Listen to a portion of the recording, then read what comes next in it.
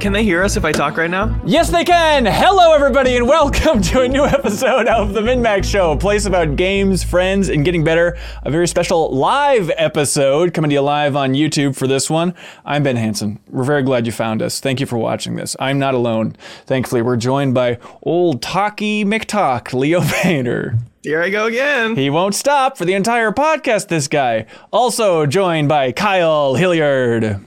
Hello, I'll talk the right amount. Thank you. That's all we ask for everybody on the podcast. Also joined by Janet, star of the Game Awards, Garcia. Welcome. Hi. Good to be here. Janet is a trooper for 1,000 reasons. First of all, her glasses look cool. Second of all, she woke up very early this morning so we could have this live podcast so she can give us her firsthand impressions of actually being at the Game Awards, what Jeff Keighley smelled like. We're going to get all those details in this episode, but we should run down what else we're talking about because there's a lot to cover from the Game Awards. Happened last night, a ton of announcements. We'll unpack the ones that we're most excited about. Then we're going to talk about, whether you want to or not, Kyle, we're going to talk about Crisis Core, Final Fantasy VII Reunion, the PSP games, getting the big remaster coming out on December 13th. So let's talk about that. Janet, I don't think we've really talked about it in like a meeting or anything, but we should unpack Need for Speed Unbound together. I think that sounds fun. Okay, great. 100%. Okay, great. And then Leo wants to check in on Pentiment, the game that we talked about. It's the game that, you know, we played like an hour and a half of and then be like, oh, it seems pretty cool, which is the worst type of game to have that just early impression and then check out forever. So Leo, you've been playing more of that thing? Yeah, and in that conversation, I thought I probably wasn't going to play more, but here I am. Oh, all right. We'll talk about all that stuff. And then back after the show, of course, we have wonderful questions submitted over there on Patreon from the community. Also, before I make the perfect transition, I should point out that everyone who might be saying, hey, Callisto Protocol, why don't you talk about the Callisto Protocol? We're really excited about that. What do you think about it? Has anybody here played it, first of all? Yes. A little bit. Okay. First hour.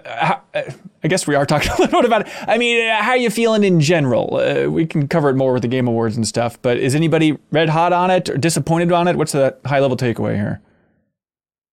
Good It's not very opening. good. I mean, good first like 20, 30 minutes or so. Yeah. But then it's like a prison horror game, kind of like The Suffering or something, which is like initially like not quite what I wanted. I was like, I wanted to feel like I'm in space. I don't feel like I'm in space right now. But that being said, I actually want to keep going with it because even though the reviews have been like kind of mostly negative, you know, if I'm being honest, sevens, like there are thing, a couple people who are spiking of like, I actually like this. And I think I have the potential to be one of those people. So I want to give it another shot before I call it a day on Callisto Protocol. Okay. Janet, are you enjoying it or where are you at for Callisto? I played about 2.5 hours. Yeah. I think I've seen what I need to see. Okay. I feel like there are a lot of good ideas in it with the, you know, it's like light spoilers the first like 2 hours. You know, when you get your gun and they have the sort of stun combo of you do your melee and then you can like quickly do a quick aim and shoot, and then you get like this kind of telekinesis ability. Again, in those first 2 hours, that stuff is cool on paper. I don't think they implement it in a way that feels compelling. It's very clunky, very stiff. I know some people will say, well, it's stiff because it's survival horror, but you know, this isn't like GameCube era Resident Evil where it's like, oh, there's tank control, so that's why it's stiff. It just feels difficult to move. Like I understand wanting to create, you know, mechanical tension, but it just doesn't feel good to control. I also don't think it's very scary. That seems to be a big takeaway.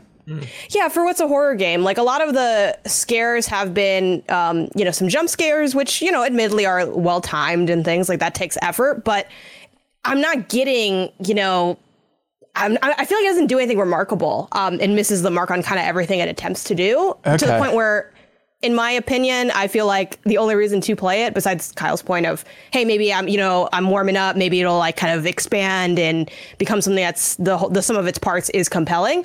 It feels like a game where it's not awful, but I'd be playing it just to play it. Like it is a thing to do. And you might be like, I don't hate it. Let me keep going. Let's see what happens. And again, I know some people are really hot on it, but yeah. It says recognizable actors and looks expensive. I'll keep going with this. Right. People are like, I want to be in space so bad, even though you don't feel like you're in space. And I totally get what you mean by that, where it doesn't evoke the like trope that it's within in a lot of ways. So it just kind of feels like, what am I looking at here? Right. Yeah. And we should mention, on PC, it's just a disaster. They're slowly going to be patching it. Xbox seems a little bit rough. I guess the PlayStation version is the best out of any of them and whatnot. Oh, yeah. I played on PS5. Okay. Right on. But anyways, Jacob Geller, if you're curious about his thoughts on Callisto Protocol, is a big Dead Space fan. This week's episode of Party Chat, our Patreon exclusive podcast, which you get if you're at the $5 tier. It's Jacob and I talking about his thoughts on the Callisto Protocol with the community. So if you want even more Callisto Protocol talk, it's all right there. But we should mention something big. It's not huge. But the MinMax Show, if you're watching on YouTube, thank you. You can always subscribe to the podcast version for free of this very podcast and for a special holiday treat for everybody. If you leave a review for the MinMax Show on your favorite podcast app, Apple, Spotify, whatever it may be, leave a review and include some way that we can track you. Some, your Twitter handle, Discord name, anything like that, whatever you're comfortable with. Leave that review for the MinMax Show and you're automatically in the running to win a code for Mario & Rabbids Sparks of Hope. A very good game from this year. So we'll randomly choose from the latest batch of reviews for the podcast to give out a code for Sparks of Hope, the new Mario & Rabbids game on the Nintendo Switch. So thanks everybody for leaving a kind review or whatever review you want, really. We're not going to judge. Just, we ask that you're cool about it. The Game Awards. Kyle, you were watching it with Game Informer? Yeah, I was helping covering it that way, writing stories and that kind of thing, and tracking it all. Were you able to enjoy it, or were you too busy scrambling and like, what was that release date? What's this update? Blah, blah, blah, blah. No, I enjoy that process. I Really? like sort of covering the show with like a team and like everyone chatting about it and like, oh, let you jump on that story. Like, I think it's a fun, energizing process. And like the way we would do E3 at Game Informer and stuff, and like the way I did it at GameSpot even a couple times. Like, I enjoy that process. And it's funny, I went into the show early on, I think even in that conversation with Game Informer, I was like, I'm kind of going in with low expectations this year. I don't know why. Right. I just I don't know if there's going to be anything that like is really exciting. And like, it was like probably one of my favorite Game Awards ever. I'm like with Death you. Stranding 2, like Ken Levine's new game, Castlevania DLC for Dead Cells, like all this stuff I was just like, wow, this is amazing. I mean, Death Stranding 2 was the big one for me, where I was like, did not see that coming. Can't believe it wasn't saved for last, honestly. Like really surprising. So I enjoyed the show overall, even. And then there's the thing at the end that I'm sure we'll talk about that just like will give it forever this reputation of like, whoa, remember the 2022 TGAs? That was bizarre. I have a terrible pit of pain in my stomach with the idea of talking about that, but we'll save it for the end because I don't ignore it. I mean, know. We'll talk about it. Especially looking up who this kid is. We'll talk about it. But yeah, I don't want it to overshadow like how many amazing games were at that show. I think it was one of the best too. It'll be interesting to go back and compare it, but just beat for beat, how much was in there. And also, I know Keeley was tweeting about it, but it's true. Like, not really any leaks. Like Vampire Survivors was coming to mobile, and that I guess got out there a little bit early. But outside of that, like the big swings from this thing, radio silence about, which is incredible. Leo, did you have a good time with it?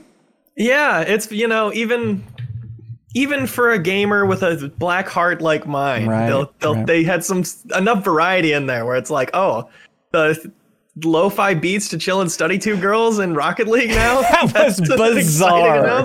Cat on the hood. It's like that cat's not surviving that game. That's like the beauty of the game industry, having those moments of like, what would be the weirdest crossover we could do? What about the lo-fi beats girl? Can we get her in Rocket League? And what about Al Pacino just being here? How about that for a crossover? Oh my God, that show opening with Al Pacino. I think actors, you gotta love them, right, folks? Gotta give it up. Finally, they get some attention. But the idea of like the show opening with Al Pacino coming out on stage, which looking by the way, great, just suave, there, is really like 100% focused. But like he set that tempo, I feel like, for I'm going to take my time and be silly and loose, and then to go right into that to the best performance category. And then Christopher Judge from God of War got up there. God bless him, we all love him, and he gave a 12-minute speech. It was 12 minutes before they started playing the music to play him off. Like it feels like they had to scramble and burn a CD and then put it in the CD player, then hook up the wires just to get that music to try and play him off. So like starting so slow, these freaking actors. Then after that, I feel like it was fantastic and it was trying to be a tighter show overall. Janet, they're playing catch up the entire time. They really were. Yeah, Keely was just speaking as fast as Janet or I, trying to fly through this thing. Janet, actually being at the event itself, that's all well and good. Tell us about the vibe going into it. You got all dressed up? Was it fun? What was the energy like? All that good stuff. Yeah, the pageantry of the event. It was awesome to get to go. Again, shout out to the community for making it possible to get us on the radar to be judges to then allow me to go. So I really appreciate that. And it's so cool. It's like one of the coolest things I got to do in my career because I watch every year and I love the idea of being in the audience for stuff like that. So it was very cool. I went with my boyfriend, Isaiah, which luckily they were able to accommodate a +1. That's not always the case, but they were. So I'm like, great. Because otherwise you quite literally would have had to drop me off and pick me up without getting to actually enjoy the event that I'm at. Yeah. We got dressed up. I went the weekend before to get an outfit. My boyfriend's like, I'm good. I'm going to wear what I wore to your family's wedding. I'm like, great. Works for me. Day before, he's like, tried it on. It's not fitting right. It's not fitting right. I gotta get something else. Morning of, he's like, he's hitting the mall like 10 a.m. before the Game Awards. This is another world. Yeah, like he went to Men's Warehouse for his suit and he's like, I need a last minute suit for an event. And they're like, okay, well, you can get it like in a day. He's like walking by smiling. So we can get it, like a day. Like, what do you think? What's the timeline there? He's like, oh, like a 3. Yeah. So they're like, they still hooked him up, but he was doing that scramble. Meanwhile, I did my thing, my get ready stuff. I never really do all out makeup. I did for today. I practiced it the night before. That was a lot of work on my part. So there you go. Shout out to my sister-in-law, Maggie, for showing me stuff and also providing some of her palettes. We drove down there. I had the Xbox mixer before. I didn't record stuff from it just because it very explicitly says on the thing, like, this is not interviews or content. This is about us just hanging out. We have our drinks. We're being friends, Oh, and I guess you're going to listen to what the man says, Janet. Pretty convenient. Oh, yeah, absolutely. Right. I don't want to be the clout chasing shill who's like, hold on, let me make this into a thing. So, we hung out. I saw a lot of familiar faces. It was cool to, hang out with Xbox people. I've worked with Xbox before. Yeah. They're really friendly. What about genuinely, give me your top 3 people that you ran into and were happy to talk to at the event. Not top 3 then people? Your bottom 3. Then your bottom 3. Yeah. No, but not ranked per se, but just who are you like, oh man, I'm so excited to finally get to see you and talk to you in person. Okay, for the Xbox mixer specifically, it's cool to what the whole thing? What are the whole thing? The whole thing? The whole thing. I would say probably the people that I didn't meet before, that I had never met in person, but I know them. So Brandon, handle I Am Brandon TV, he does stuff with Soft Giving and he streams and I've followed him for years. We work together. Never met in person. I was very excited to see him, both at, I think, the mixer and maybe also at the event later. I'm trying to think other people that I knew, but I didn't see before. That's who I would probably name or think of. But, I put some, photos of, I ran into Steve Saylor. Yeah. I did get to meet Phil Spencer finally, which was nice. Did? Even though, yeah. That's big. What do you say? He said, well, not a lot. I was Tina Meany, I ran to her, I used to work with her at IGN. Now she's at Xbox and, I saw her and some IGN people and Tina's like, oh, do you guys want to say hi to Phil? And we're like, sure. She walks us over and, we're standing there and I'm also, keep in mind, I'm 5 feet tall. So I'm always the shortest person anywhere. Right. So there's that. And I'm, we're talking, oh yeah, I'm so-and-so. And I said, hi, I'm Jen Garcia. Nice to meet you. And he's like, yeah, I know who you are. And then that was it. Wow. That was, cool. that was That's awesome. Was it from the look in his eyes? From the look in his eyes, did it seem like he knew you from Kind of Funny or from Min-Max? Did you get a vibe? Which eye is the Kind of Funny eye and which eye is the Min-Max eye? Well, I think the community knows. If it was Kind of Funny, you would have said, I'm so sorry. I'm so sorry about your outlet. Maybe he knows me from me being me. I don't know. Hey, that's true. Ben the Pixels fan. It's probably Kind of Funny, but I did a stream with them. I did a sponsored stream with them. Oh, so of course. That's interesting. Yeah. From that, but and then it seemed like you had good seats from the pictures you sent. Yeah, we were so it was the Microsoft Theater in LA, row V. And if you know that theater, you know that it doubles up on the letters. It goes A through Z and then double A through double Z. And I don't know if it goes further than that because I've only had decent seats at the Microsoft Theater. I don't know what all the seating is, but the seating was super solid. Going to the event, we had the mixer, hung out, had the drinks, went to the event. You can't bring drinks into the theater for the Game Awards. Right. That's specific to the Game Awards. When I did the Final Fantasy thing at the Microsoft Theater, you could bring drinks. Game so on. I'm like, all right, I'm not gonna bring a drink then. I'm just gonna sit down. Of course, like after sitting down, like for a little bit of the pre-show, like the last bit, where like Kirby won, so as Sarah knows, right? During that, I'm like, okay, let me go to the bathroom one last time because like I want to just make sure like I'm ready to hang out for like the next 4 hours, 3 hours, whatever. I do that. I come back, but I come back while the show is starting. So you cannot sit down until a trailer airs if you get up to use the bathroom during the Game Awards. Weird. Which means I like stood up for like the Al Pacino thing. I was standing up for Chris Judge's speech. I was just waiting I'm like, someone play a trailer so we can sit down. Yeah, were your feet just like inflated with blood because you were standing for so long? You're so sore? I was okay. I'm a trooper. I'm a runner. So, is that right? Yeah, I've been training for the Game Awards for You've been training for Judge's speech. Endurance.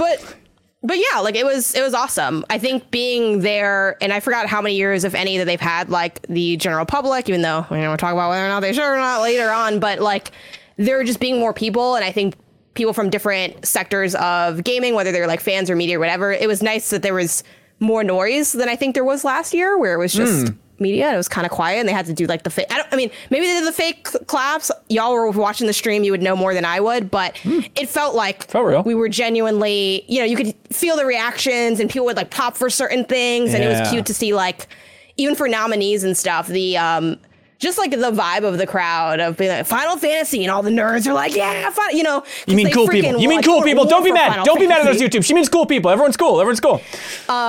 But it's like that, and then it was funny too. Like it's just cool seeing the little the flavors of what people get excited for, right, and what people might, you're obviously gonna like not ham it up, but I wouldn't like, in another context, if I'm watching a stream, I'm not gonna sit on stream and start clapping for stuff. So it's cool to like, I see Horizon and I'm like, okay, that's gonna be DLC because they wouldn't show Aloy this much if it wasn't. And then it was there and I'm like, yeah, Horizon. Then I was like, LA, let's go. Like it had there was like a fun element that isn't as prevalent when you're like not there in person. Did you get to see the magic of like Keeley running from one spot to the other? Did you get to see him like devouring Twitter on his 8 phones while a trailer was running, all that fun stuff?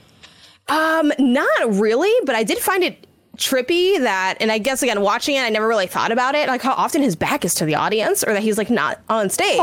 It's like he's like facing, because he's in his weird little side pit. Yeah, like he was the little rainbow hole pit thing that he had going on there. Like he'd be staring into there for the camera, and then like you guys see us in the back. So it's like it's kind of weird that we're here, but he's like not talking to us. Right. I think it's also very unique to like how they shoot TGA compared to other award shows. Like other than like the side camera stuff that I think, the Grammys, the Oscars, everyone kind of has. It's rare for like the stage not to have as much of a role as you wouldn't necessarily expect. With of course plenty of exceptions. Like there's plenty of times people are on stage, but a lot of times when he's doing those straight to cams, he is off to the side or somewhere else. Yeah. Outside of the thing that we'll talk about later, what do you think got the biggest reaction? Let's start there. What do you think was the biggest crowd pleaser in the audience? What did people lose their minds about? There are a lot of stuff, and I tried to like capture and predict some of it, because I like in the videos I sent you, I wanted you to be able to like feel the vibes of people reacting really heavily. Definitely the Hades 2 thing was huge. That was a huge surprise. Yeah, unbelievable. Let's go over there. Let's start with Hades 2. To get that so early in the show, to have like the super giant logo pop up, and then trying to figure out like, okay, it looks like some lady fighting a witch, but she has kind of the laurels on, so she's Greek. Is it related to Hades? And then like the first time they have like dun dun dun dun, like that music, and it's like, what is this? Is this an expansion?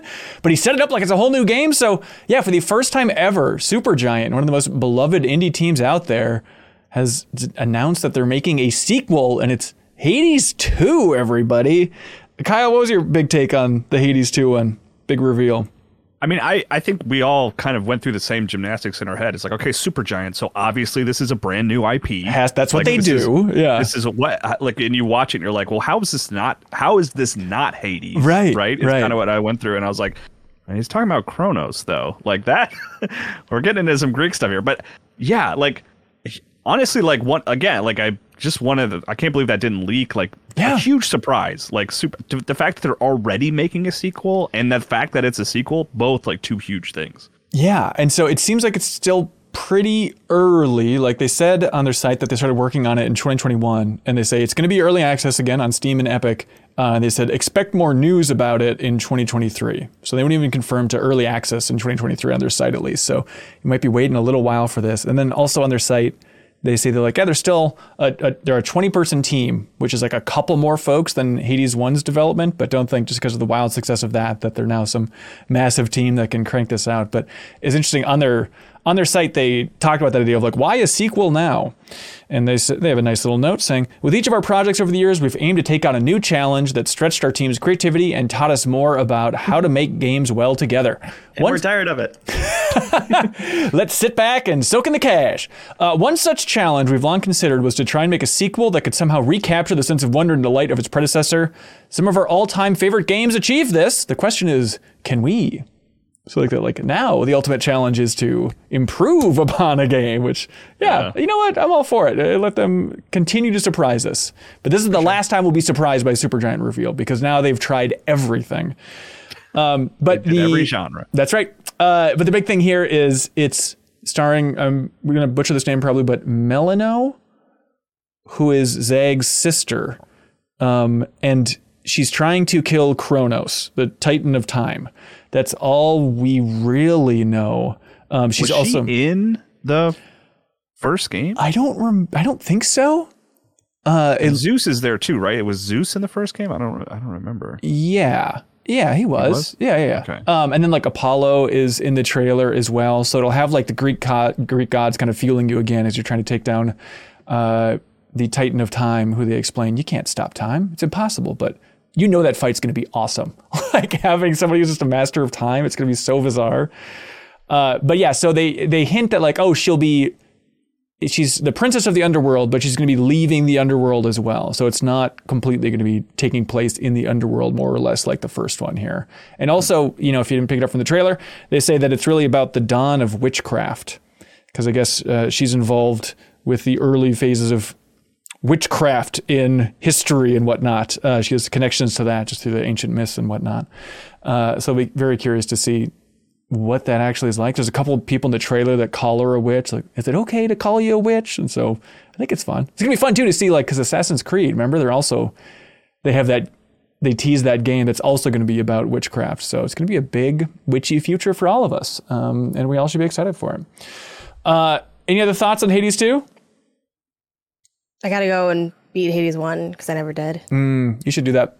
The good news is it's a very good game, so you'd enjoy your time with it. So it's not too late. That's what I hear. I did start it. I just didn't see it through.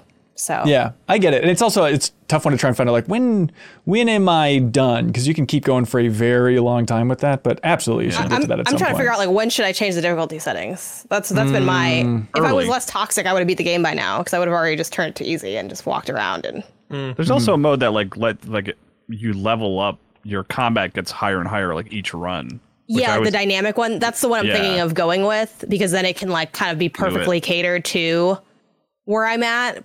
So we'll see. Yeah. Kyle, what outside of that, you think Death Stranding was the one that blew you away the most? Yeah, I think that was the biggest surprise for me. Like, because it wasn't assumed that there would be a sequel. Kojima seemed to tease that he was working on something completely new. He's working on something with Xbox. I assumed that would be like the majority of his time. And then it was another one of those instances where I was like, what is this? And then they had the baby oil, handprints, and I was like, oh, that kind of reminds me of Death Stranding. Right. And then Leah Seydoux, or whatever her name is, like, who is there in the audience? And I remember early seeing her and being like, why is she there? Like, what reason could it be that she's there? And then, it very quickly was very obvious that it was Death Stranding 2. And it's always like, I can always tell the thing I'm excited about the most after a show like this is like, which trailer did I go and immediately rewatch after the show was over? Right. And it was Death Stranding 2. Yeah, like it was, because there's so much stuff in there to look at and be like, what's going on? What's happening here? And it's like, it's fun to kind of try to figure that out by rewatching the trailer again. He begged you to do it. Yeah, it was funny just hearing. Why does Troy Baker have a guitar? Because he's a hell of a singer and he wants you to know it. But yeah, it was funny just like hearing the audience react when they started to realize what it was, and like, you know, when they had the text pop up like a Decima engine game, you could hear people like, whoa! It's fun to like have the engine be a build of excitement because they know it's pointing towards that. But okay, so the confusing thing about this is they called it DS2 the entire time. I don't think at any point during the Game Awards did they call it Death Stranding 2. But then on the official PlayStation YouTube channel, they have the trailer and it says Death Stranding 2 (parentheses working title). Yeah, I did that because I went and watched the trailer on the Kojima YouTube channel and it has the same thing, working title. Really? But it's weird to them just to lean so hard into the DS2 thing. Maybe they're still debating with Sony whether or not Kojima can get away with calling it DS2. Like, it's such a weird thing. It's like a fight between Dead Space 2, Dark Souls 2, and now Death Stranding 2. Like, what will that acronym create in your mind when you see that? Right, and the Darksiders 2. The 2DS, of course. There's a lot of confusion. Everyone's confusing with that thing. Okay, did you get anything concrete from the trailer, Kyle? What's the takeaway here? I guess not really. I mean, it looks like a lot of time has passed since the first game because Norman Reedus' character has white hair now. But the baby should be older if he's like aged. Well, it looks like the baby's like 2 unless they're just being cheeky with the 2 angle. But in the beginning, that's what they make it seem. That baby is not 2, dude. Like they're usually babies are walking at like 1 year old. Yeah. Who can possibly know these facts? People that are around babies. But does Kojima have kids? Honestly, I don't know if he's a dad. Yeah, he does. Yeah, I'm pretty sure. Okay. Yeah, see, he should know this stuff. But isn't time all weird in that universe anyway? Like, yeah, it's a little funky. Okay. But yeah, I mean, as far as like it was for me, it was like I got to go back and try to remember exactly what happened in the end of that game because it does have kind of a crazy ending, as if you can imagine that. Yeah. Janet, what did you make of this trailer? Did you play Death Stranding, Janet? I only played a little bit last year where I was for a holiday stream where I was the delivery man. Get it? And I wore a little Santa hat. Oh, that's right. But that's right. I've been wanting to go back and really give it more of a try because, again, this is gonna sound like I'm like trying to like bag on the game, but like I like walking. I had fun like in my beginning time. Like I was enjoying getting around, doing the deliveries. Sure, it's a little rote, but like I like stuff like that. So I'm like, this could be cool. I don't know how the combat would end up shaking out for me because I wasn't that great at when things got a little bit hairy. I got like stuck in the goo and I'm like immediately panicking, pressing a bunch of buttons. That's right. But I don't know if I'll be able to make the time to go back to it. I'm with you. Now I kind of want to. Yeah, I'm with you. Where I've only played maybe the first 2 or 3 hours of that game, and it's definitely on my pile of shame. What's that, Kyle?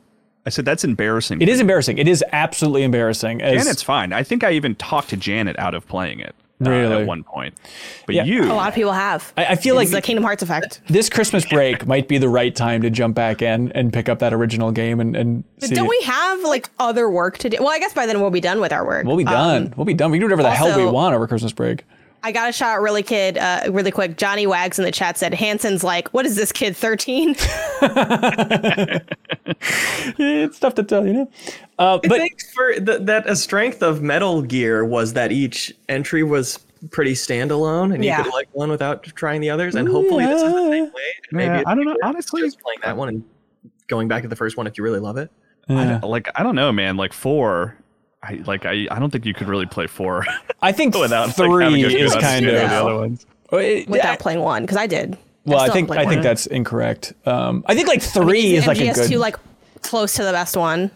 Yeah. Oh, yeah. It is so very good. close to being the best one. It's like that Snake Eater. It's all rise after 1. You don't need 1. Just leave. You know. You need 1. Yeah. You need 1. Actually, I'm just gonna skip the game. Go straight to 2. I'm playing 2s only. It's the year of the 2s. 2s only. Bold move. Yeah. So is interesting. He said that he wrote Death Stranding 2, which, by the way, remember Norman Reedus kind of like spoiled that this thing existed a while ago, but everyone was just assuming that he's an actor, doesn't know what he's talking about, you know. But so Kojima said that he wrote this, and then after the pandemic hit, he rewrote it because he said, I didn't want to predict the future, so I rewrote it. And that was his angle for Death Stranding 2. So I think this must be what he was talking about in a tease a while ago. Was it Summer Game Fest, where he's like, I want to have a more optimistic game, that type of thing, where he said he wanted to be a little bit lighter. So I think this is what he was going for with this.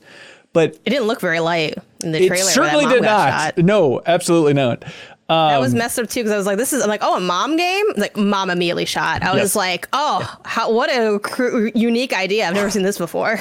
Well, the character named Mama in the last game got crushed under rubble. So.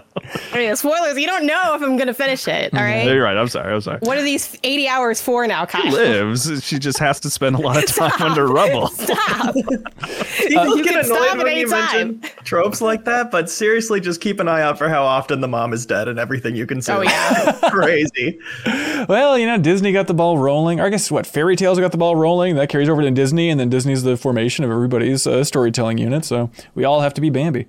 But I was struck by when Kojima was talking on stage. He's like, oh, I've got this game, and then there's one other title that's completely new, and I'm kind of experimenting at the moment, and also other visual projects, which is weird because they already announced the partnership with Microsoft for like the cloud games. So like, why wouldn't he be specific with that? And then also what's confusing with this in the Kojima timeline is, every leak was saying, oh, he's working on this horror game. This is going to be the big thing. The Elle Fanning's going to be this horror game. It's like, no, Elle Fanning's in Death Stranding too. So is that horror game nonsense, or is that horror game the Microsoft streaming game? We won't know because he's too PR trained. He's too PR trained. He's a master of his craft. Death Stranding 2, everybody. Look forward to it in the future. What a weird surprise. Leo, what was your favorite thing, man?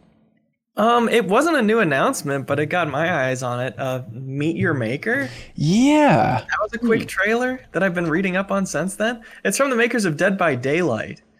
And it's a game based around that idea of you build a base and people come and try and raid it, and you try and raid their bases. You're trying to make them like really tough combat challenges or interesting puzzles, it seems like, which is a really cool idea. Yeah, and they revealed it at some point before, because remember that name popping out. But yeah, Meet Your Maker, and we talked about it. By the way, if you want to watch Sarah and Leo and I react to the entire Game Awards, it's up on MinMax's YouTube channel. But you seem captivated with that idea, but just no one's done it well enough for you. Trailers, it's like, here's our scary world and a pre-rendered cutscene, or here's the game and you get loot in it, and I was waiting to get really like, somebody pitch me on a weird mechanic, and this felt like that. This was like, oh, I'm really interested to see how they pull this off. Reading up on the website, you're full on like recording your AI patrol paths through your base. Really? Yeah, isn't that weird? And you can watch all of the ghosts of everybody who raids your base, so you can see like, oh, this person beat it really fast. What are they doing? How are they exploiting this? Do you feel like it's going to be like Super Mario Maker, where it's just these things are just going to be incredibly difficult very early on, where like that's going to be the thing? Like, I don't think, I guess that's the point, right? Unlike Mario Maker, where some people would like to just make a fun, neutral, easy-ish level. Like the whole point with this one is make it impenetrable. And so is that just going to be impossible for so many people out there?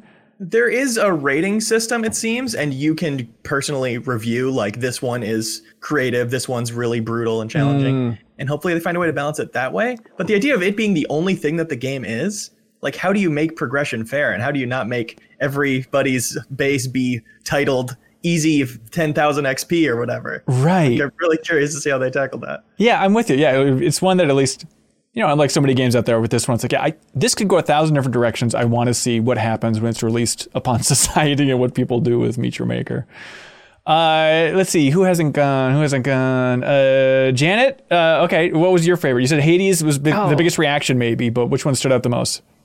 What stood out the most? I guess for me, maybe what I'm most excited about is the makers of Celeste doing another game. Yeah. Because I love that game. That game's a freaking masterpiece of a platformer. Yeah. With incredible music. Earthblade is the name of this one. The same composer is Chicory. And that already sounds fantastic from that little trailer. But yeah, extremely okay games. And they're describing it as a 2D exploration game in a seamless pixel art world.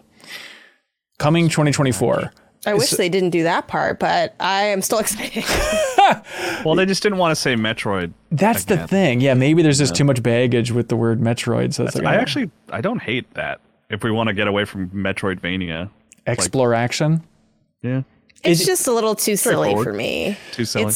It feels like you wanted to really do... It's like, let's be different to shake it up. But I'm like, there's probably a word that already exists that would be fine to use. You go slip in. But it's like, yeah, maybe we want to have that seamless world, but it's not going to be gated. Is that the basic idea, you think? Of just you kind of go where you want, and so if there's no hard blocks, then it's not a Metroid game, I guess. But yeah, Earthblade is one of those, like, really, has no game been called Earthblade? It feels like it's on the tip of very auto-generated. Speaking of which, I need to go fix my light real quick. You all can keep talking about whatever you want to talk about. Hanson mentioned this Earthblade thing during the stream last night too. I was, what game does he think should have been called Earthblade? Well, it just sounds like two video game words like crammed together, you know, like Sim it sounds like the name of a game in like a fictional world. Yeah. It's like, oh, I play. It's like because it sounds a little bit like Earthbound, so it's kind of like, but Did you get and it's funny because yeah, right, exactly, yeah, that's what it feels like. And that's definitely one that I'm excited because I played Celeste. I will say the trailer didn't make me like pop for it, but I'll also say that when I first saw the Celeste trailer, like, I mean, I was like, oh, cool, a platformer. But it's like so hard to, I think, capture what makes Celeste special, like in a trailer where you're not like spoiling some of the later mechanics. So I kind of just trust the team at this point to drop something great. But yeah, the trailer itself wasn't, winning me over on its own. That's Earthblade, everybody. 2024 is what they're saying for that one. Let's see. One of the biggest reveals, I think the most emotional that Keeley got throughout this entire thing, which is not a sentence you say very often. But for the big reveal of a new game that was from Bandai Namco, and it was just showing like a world falling apart, covered in lava, this twisted planet, and then the From Software name popped up on the screen. You see a mech, and bada bing, bada boom, Armored Core is back, everybody! And they just call it Armored Core 6. Fires of Rubicon. And this is the point where I think job. The way you pronounce that, it could not be further from like a From Software. The Fires of Rubicon. They're torchy. So we talked about it on the podcast not that long ago that the groundswell of demand for a new Armored Core game has built along with like the success of From Software. So if you don't remember, Armored Core, old series going back to the original PlayStation, a lot of PlayStation nostalgia for that thing. It has its hardcore mech crowd, and as From Software's pedigree has climbed in the industry, I feel like there's been a climb of people demanding, like, yeah, but just imagine if they went back to Armored Core at some point, their old baby, if they finally applied the lessons to this old series, what can they do? And it seems like that's where they're going with Armored Core 6. There's an interesting way that they're phrasing it on the site and in the press release where they say it's co-developed by Bandai Namco and From Software, which is very different for them. But then also they say, well, do you want the full official dorky wording? Are we in favor of that here? Just if you read Exploration, was it? Yeah, this is up there with Exploration because everyone's just wondering. You gotta read it in your Fires of Rubicon voice. Okay, yeah. Please. Well, I think everyone's just wondering, like, is this going to be a Soulsborne take on Armored Core, or is it going to be more like Armored Core 5 or a sequel to Armored Core 5? What is this actually going to be like? And they say, Armored Core 6 Fires of Rubicon will offer a game experience based on the mech game know-how from Software cultivated over 25 years developing games in the series, but it's now introducing groundbreaking gameplay found in the developer's recent action games.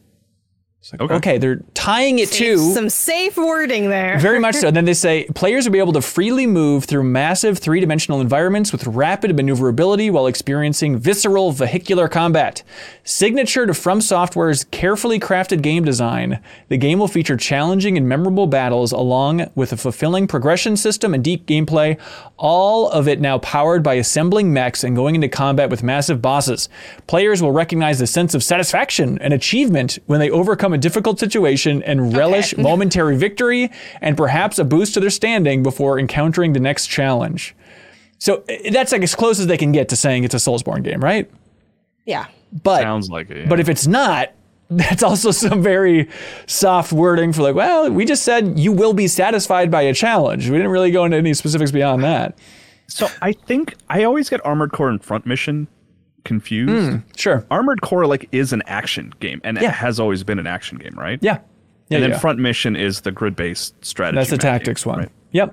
Yep. Okay. That Left Alive is set in the universe of. Please don't be confused. Right, of course. Yeah, you didn't need to say that. We all knew what you were talking about. Did you not play Armored Core back in the day? I just looked. I feel like I played one. Yeah. Like back in my freelance review era of like 2009, but I'm not sure. Okay. I don't think so. Yeah, I mean, I was really nostalgic for it. It was one of the earliest demos that I had for PlayStation 1, and it was just mind-blowing tech and running around like this water arena, and there's a square island you're invading, all this stuff. Like highly customizable, right? Yep. You're picking all the parts. Yeah, you can really go nuts on that and design a cool-looking mech. And then I ended up buying Master of Arena, which was less cool than that original game. I forget what the details were on that one exactly. It was kind of like almost felt like a remix version of that original game and whatnot. But it kind of, there's a lot of defenders out there of like Armored Core 5, but I looked it up. Jeffem, our dear Jeffem, he gave it a 6.5 when he reviewed that. So like it definitely was trailing down a little bit, and it was like kind of like a fake MMO. It was like a 4-on-4 battle thing.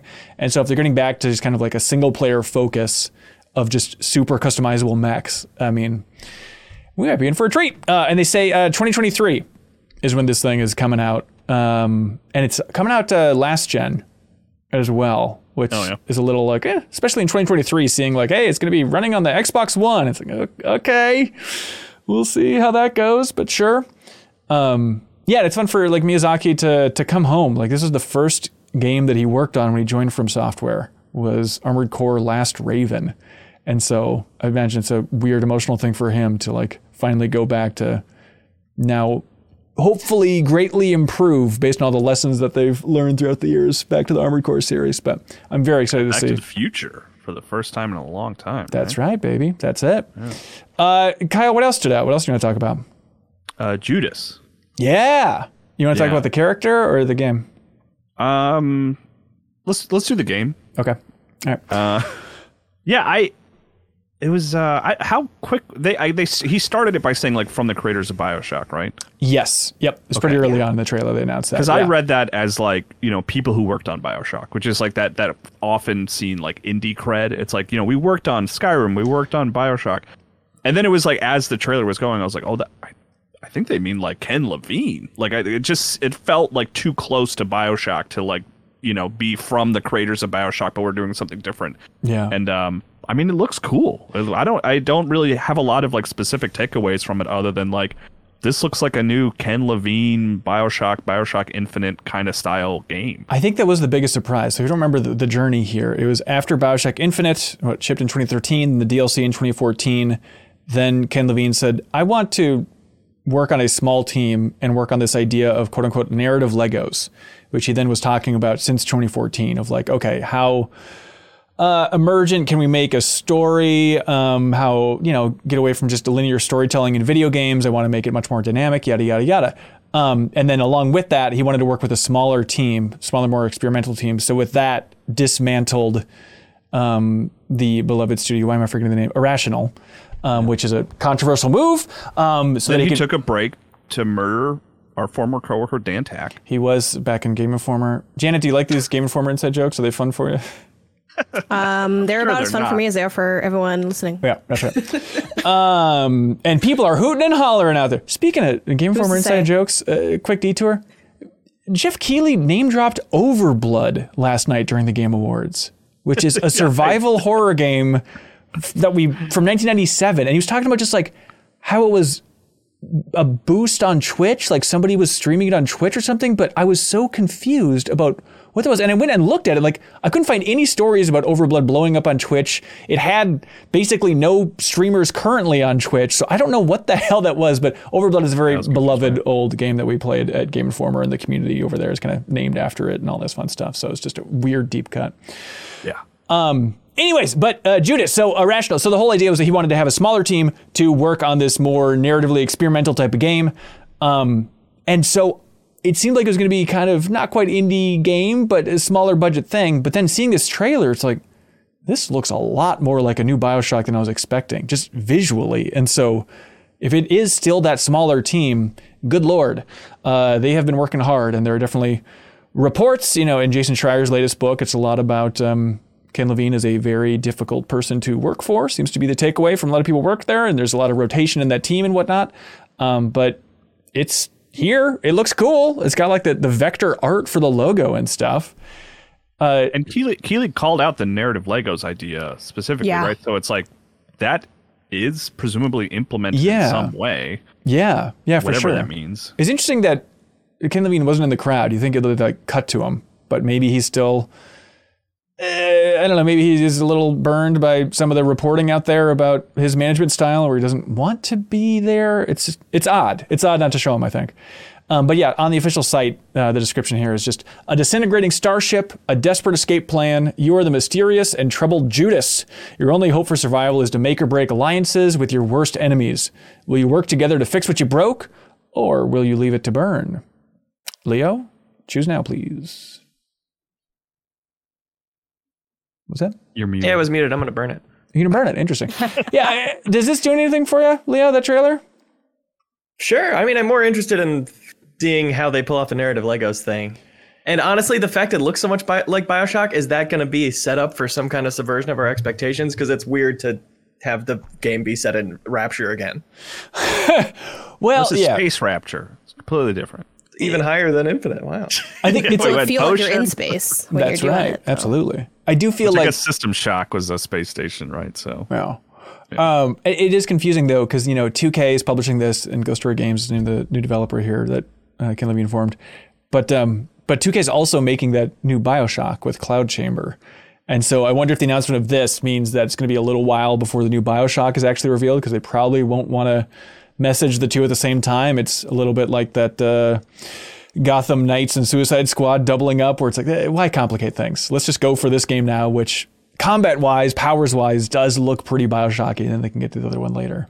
Where's the new Officially in BioShock the- even going to be? All the way up in heaven? That's right. That's right. Well, Columbia's pretty Wherever damn you want close. to be. Janet, what do you think of this?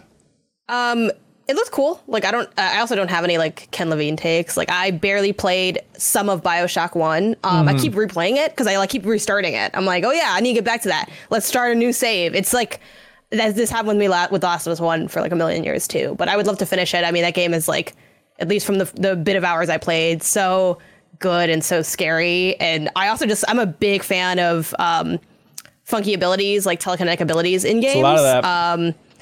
So yeah, like I'm excited to go back and finally play through them and then see what this is. The fire hand was exciting to me in this trailer. Yeah. I was like, yep, that seems cool. You put like a little clock watch in your hand. That's the thing, opening up the hand watch. Yeah, that was bizarre. Like I'm here for like weird mechanical psycho whatever funky stuff. Right. So it's a lot of that. I was interested in this. This is definitely one that the crowd popped for as well. Like I think there's just so much love for BioShock, even though there seems to be also a lot of BioShock baggage. But I was gonna say to your point of working on a game that's also like supposed to be more BioShock while making a game that's inspired by BioShock. I feel like we're in the double dip era, because that kind of keeps happening, right? We have like Callisto Protocol, and then the Dead Space remakes coming out again. Right, Some right. of those are like completely different teams working in isolation. Stuff is not always synced up, but like we're finally starting to almost run over ourselves, I think, both in ideas With how much fan and service, the revival of ideas and then the reiteration of ideas. So yeah, I'm not sure if how many more times we'll see examples of that, but I find it kind of amusing that we've gone through, we had like a lot of the remaster era and that like PS3 era. A lot of that was Sony they've always been selling you that you've already owned. Sorry, I forgot to not swear here. Whoa. That's been happening for a million years. Now we have like the remakes, and now it's kind of all like stacked up on each other. Yeah, it's just kind of interesting. Yeah, I'm with you. All right. Kyle, I'm counting on you here, buddy. We had a beautiful person in a back-the-tank on stage, and then that was the kickoff to Star Wars Jedi Survivor, the new trailer and release date for all this stuff. What'd you take away from that trailer there, dude? I'm really excited for that game. Yeah. Like it's one of those things where like they didn't even really need a trailer so much as they're just needed, hey, there's a new Jedi game coming out. Because like honestly, in terms of like Star Wars things in general across the board, like that's probably been one of my favorites of the last couple years. It's like the only thing that's really gotten me excited about Star Wars, honestly. Have you seen Andor? Maybe Visions is about the only other thing. Have you seen Andor, Kyle? No, I haven't watched Andor yet, but like should I? Gotta watch Andor. You should probably I watch watched Andor. Obi-Wan and I was like, why am I still doing this? I am so uninterested in everything that's Take happening. me telling you to watch Andor as a serious recommendation of its quality. Okay. I'll check out Andor. But yeah, as far as like there's cool stuff in the trailer, right? Like there's that cool chocobo creature, and like it's like it was a lot of little things like that. It was like, yeah, you guys already kind of had me. Whatever you show me now is just a bonus. Yeah, it's weird it seems like so much of the messaging out of the gate is like, who's in the tank? Who's in the tank? Then they reveal that person, and I don't know who that is. It doesn't seem like Star Wars has any idea who that is. So it's just a cool looking person that'll be a key figure for this game this time around. I thought maybe it was going to be a Cal clone or something, like for a moment, but I was like, no, okay. It's not I was like, is this Ezra or something from Rebels? But no, that doesn't make sense, this timeline. But yeah, they seem to be big on like, hey, every lightsaber thing you can do, let's hit it in this one. He's now has the Kylo Ren lightsaber. Why not? That's like the big finale for the trailer, right? It's blue. Nice. It's quite different. But March 13th, 2023. Sooner than you think. I mean, that's months away. Bananas. Yeah, Star Wars Jedi Survivor. Very curious about that. More of these trailers were for first half of 2023 than I expected. Yeah, that is true. Yeah, shorter turnaround for a lot of this stuff. Kyle, because you mentioned the Chocobo, we should probably talk about the biggie. The biggie in the room. We got Final Fantasy 16, the new trailer for Final Fantasy 16, what they called the final world premiere, I think is their phrasing for what this thing is. The Vengeance trailer. But that trailer frickin' opens with a Chocobo dying and little kid getting covered in blood like it's the opening cutscene from Xenogears. I was yelling watching that live. Yeah. It was horrific. Yeah. I was like, and I'm like, oh my God. I was like, that time again, I swear, actually do just genuinely swear a lot. I think I did say some swears for that because I'm like, this is so graphic. And then especially too, it's on that big screen. I'm like, holy cow, they're like really going for it. Watch us butcher this effing Chocobo in front of you. It seemed to be the big messaging. I mean, they've been hitting this for 16, but especially this trailer. It's like, hey, do you like the summons? Do you like seeing summons battle each other? Because that seems to be a lot of this game, at least for the action trailers that they're cutting, is just how many of these summons can be rammed together, if you know what I'm saying, wink, wink. The end is like they really like slowed down for him to just pronounced Ifrit. Ifrit. As cleanly as possible. Of course. But yeah, they announced as well that Final Fantasy 16 is coming on June 22nd, 2023. It's fun. I'm excited. It's fun to see Sarah get so excited about that. Like the fact that the Final Fantasy 14 community is all on board this game because the Yoshi P connection, it's fun to finally merge those disparate parts of the fan base, like, okay, all the mainline Final Fantasy fans and all the online people, everyone can look forward to 16 as something special. So hopefully it is that. And the new box art looks sick. Let's see. Other stuff we haven't hit. Big announcement we missed. Anything stand out for anybody? I've got some. I feel like we hit the big ones. Yep. The Dead Cells DLC, like you mentioned, Kyle, that is awesome. A big Castlevania crossover where it's like, Dead Cells plays so well. Now you just get to play with the Castlevania characters and Castlevania music. Like that is that was fun because it was like I was like listening and watching. Obviously it was Dead Cells right away, but I was like, I think that's Castlevania music. Like it's very subtle the way it sort of creeps into the trailer, and then it's very specifically Symphony of the Night. Right. Like even the layout and everything, which is, I mean, that's the best Castlevania for most people, so why not? There we go.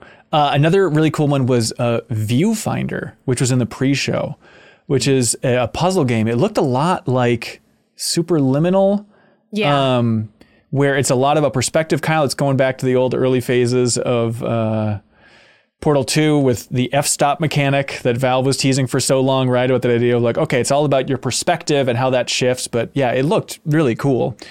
Kyle, Returnal coming to PC. Congratulations. Great, I played the hell out of that game on PlayStation 5. Don't be a little dick about Last it. of Us coming to PC too. Yeah, yep. They announced that before, but they have the release date. I think it's like March for Last of Us Part 1 on PC. You can finally play as like Thomas the Tank Engine in one of the most heart-crushing stories in gaming. I mean, you're telling me you're not going to boot up Returnal on your Steam Deck? No. You're not going to Returnal to it? You're not, why would I? It's going to be a worse version on my Steam Deck, or I can troubleshoot it on my desktop. That'll be fun. Leo, what am I supposed to do with this guy? It's one of his favorite games. You can have it on Steam Deck. It's going to be easier on mouse and keyboard. Yeah. Damn. Yeah. Come on, Kyle.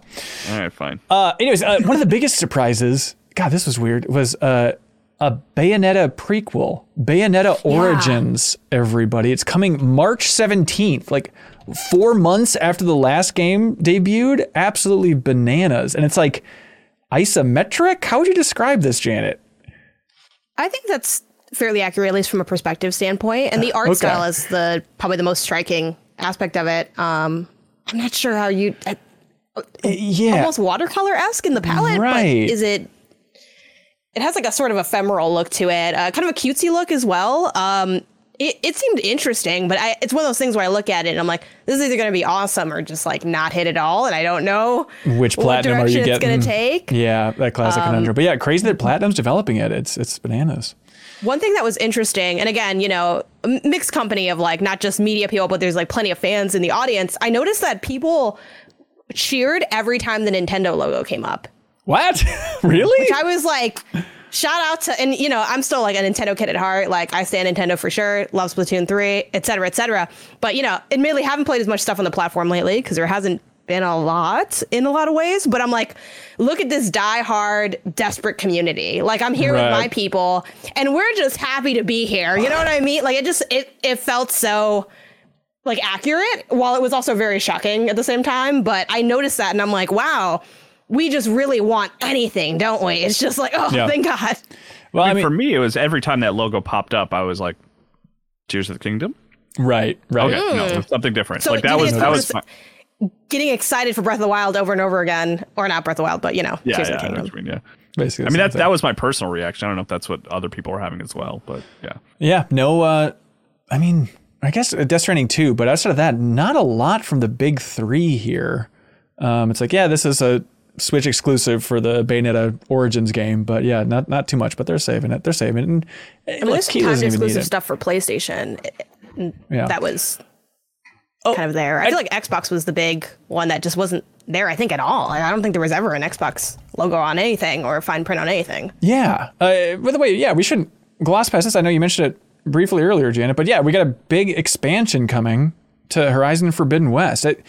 It's confusing, like how to phrase this thing. Is it expansion? Is it kind of the Miles Morales of the... It's DLC. It's DLC? So it's called Horizon Burning Shores. This is coming out April 19th, 2023. And finally, Janet, Aloy's walking down Hollywood Boulevard. Yep. It's funny. I like tweeted about it because I'm like, this is like tailor made for me because I love Horizon and it's in LA. So I'm like, let's go, baby. This is going to be awesome. And someone replied to me. They're like, yeah. And it seems like we get to fight some type of metal devil, which is like really, it's like this, they showed like this big monster, robotic machine in it. But yeah, I'm notoriously not a very big DLC person. Something about it just not being a proper new SKU. It makes it hard for me to want to really care about it very much, but I do love Horizon so much that I probably will play through this because I missed it was called Frozen Wilds, their DLC for the first game, just because I played that game so late that like it's kind of weird playing DLC like really like when you beat the game really late, like you're just like really out of time. Yeah. But since this is coming out, there's also they got their VR stuff. Like they're having a little bit of like a side content moment. So I think I'll hit this up for sure. I also feel like it'll be a nice little window, which DLC kind of always is, a nice little window into like what they might be looking to innovate on. Like it'll kind of tell me like, what do they feel like they maybe want to change about the base game? And they can kind of play with some of those ideas in this DLC. So that's what I'm excited to see. Yeah, for sure. Seems cool. A big one, big moment, Kyle. If it didn't land with you, it didn't land with anybody. But the Suicide Squad game had a new trailer that was focused on just that Batman's in it and that he is voiced by Kevin Conroy. How'd that land for you, Kyle? I mean, that's exciting and surprising. I mean, I other than, loving Kevin Conroy and really being genuinely sad when he passed away. Yeah. And it's exciting to learn that he did have one final performance. That's all great news. But then like on the sort of Arkham front of things, I'm like, how does this work exactly? Like, I don't want to spoil anything about the Arkham games, but like, yeah, you're fine. Yeah, it's like, I'm curious how that is all going to fit. It is Bruce Wayne if it's being voiced by Kevin Conroy. Right. And I don't know. It's like, he's alive. Excited to see Batman like killing people and being evil, even if it's like he's under a curse or something. I don't know. And it's the big thing is like, oh, it's Batman. And then it's kind of a funny moment where Harley Quinn's like, oh, he can't kill anybody, don't worry. And then a body comes flying down. But it seemed like the body was still breathing or something. So it's unclear if it's just all the Justice League are evil at this point and they're full on a murder spree or what exactly is going on. But it's interesting to see them hit like the Arkham beat so hard for Rocksteady. For like, okay, we're going to have the music, the main theme from Arkham Asylum play, and we're going to show the Arkham Asylum gate entrance logo and all this stuff just to really try and remind people, like, we did that game. I know you didn't like Gotham Knights, but Rocksteady's right over here, and we're actually, it's we're not same with continuity. Yeah, exactly. But yeah, it's they were really hit it hard by having that final performance of him saying, I am the knight. And then it just says, thank you, Kevin, I think at the end. That part of it was nice. Like, it's like, give Kevin Conroy a nice a moment there. I don't know if I'm excited for that game, but I'm almost more confused by Batman being in it than anything else. Yeah. You didn't have to say you're excited for it. I remember you said you're more excited about Gotham Knights than Suicide Squad. I stand by that. I mean, I was, I like the idea of being in Gotham City with the Bat family. Yes, I was. He was excited. That's fine. He was, and then I played it. I'm still like, it's one of those. I want to like it really bad, but every time I sit down, I'm like, maybe I should give Gotham Knight a little more time. I'm like, or I could, do the dishes. Equally fun. Oh, wow. Ultimate Loot. Brutal. There was a game called. I think it's a bad name. I know we spent a lot of time judging the names of the show last night, but this one I think Sarah didn't attack enough. It's a game called Immortals of Avium. Not Immortals Phoenix Rising. Please don't be confused. This is Immortals. Another bad name. Also another bad name. You can't get away from it. But this thing, it's an EA original, which EA has had a great streak recently. Hang on, Janice got something to say. But it's from a studio called Ascendant Studios. And Kyle... The thing with this, it's a single-player, first-person magic shooter is how they describe it, but that it's the same director as Dead Space 1. And then he went and apparently directed 4 Call of Duty games. So imagine he went to Sledgehammer. Does that make sense for 4? I don't know if that math checks out. I feel like that team was like working on a lot of the zombies stuff. There was some talent that went over, that had a connection back to Dead Space and whatnot. But I mean, with that pedigree for the director, at least, I know we all... You could argue how burned people feel from the Callisto Protocol and them leaning into the Dead Space angle, but like, oh, here's the game's actual director moving on to this thing. And with EA's budget, like, it seems cool. But sorry, Janet, you seem to be lighting up for Immortals of Avium. No, well, what I just, it's funny watching the show and they're having like all these trailers. Like, I love EA Originals in theory, and I'm always down to like check out what they're working on. Like, I think it's one of EA's more compelling sectors, right? But I couldn't tell at all what this game was, and I was just so frustrated by how bad this trailer was. And I can't help but like, I feel like one thing that it's kind of an obvious answer, but I'm following on TikTok this creator named Derek Liu, like Lieu is his last name.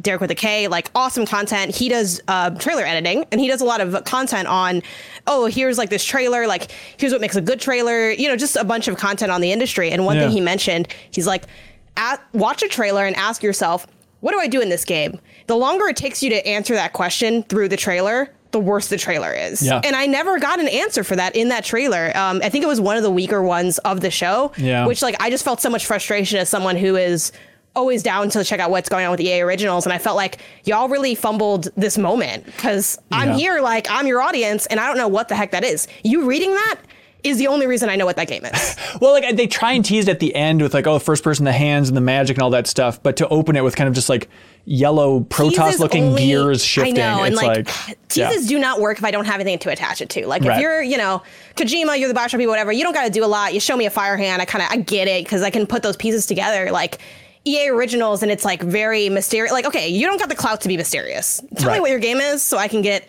excited about it, have a concrete idea to tweet out that isn't just, what was that game? That was a bad trailer. Yep, it's tough. It's like when the messaging for the trailer house is like, okay, make this look cool. That's kind of their job, but you need to understand the context of like, no one's going to think that this confusing tech in this sci-fi world is looking cool. It reminds me a little bit of like the reveal trailer for that RTS from Frost Giant. I even forget the name of that thing, but it also was just like them leaning into these people in the sci-fi world. It's like there needs to be some context to get us excited here, instead of just it's cool because it's your world. I understand that as a creator. If I saw somebody spend millions of dollars on a trailer for a world I created, I'd fall in love with it too. But you got to think of it from outside your perspective a little bit. Which they did for the reveal trailer for Crash Team Rumble, the new Crash Bandicoot game, 4v4, everybody. Tapping into a little bit of that MOBA magic. Happy to see Crash still alive in some way. They brought the Crash suit back. He made a grandma reference. Leo Vader lit up like a kid on Christmas seeing that. Kyle, both Leo What and is the Sarah. grandma reference? I didn't get that. It says like Booyah Grandma, I think, in those old Crash Bandicoot commercials. Just laugh, Kyle. I was mad you didn't do the dance. Yeah, look, they really blew it on a number of levels. This is my thing when I see these types of games. It's like, hey, it's a 4v4 Crash Bandicoot game. Like, in the green light meeting, someone was like, this could really take off. Like, we all know the fate of Crash Team Rumble before this thing's coming out. Like, unless it's free to play or on Game Pass, and even then, like, it's not going to sweep the nation. But sure, you know what? Why not? Because it's 4v4? That's right. Yeah, so too many for it to just be a party game. Right.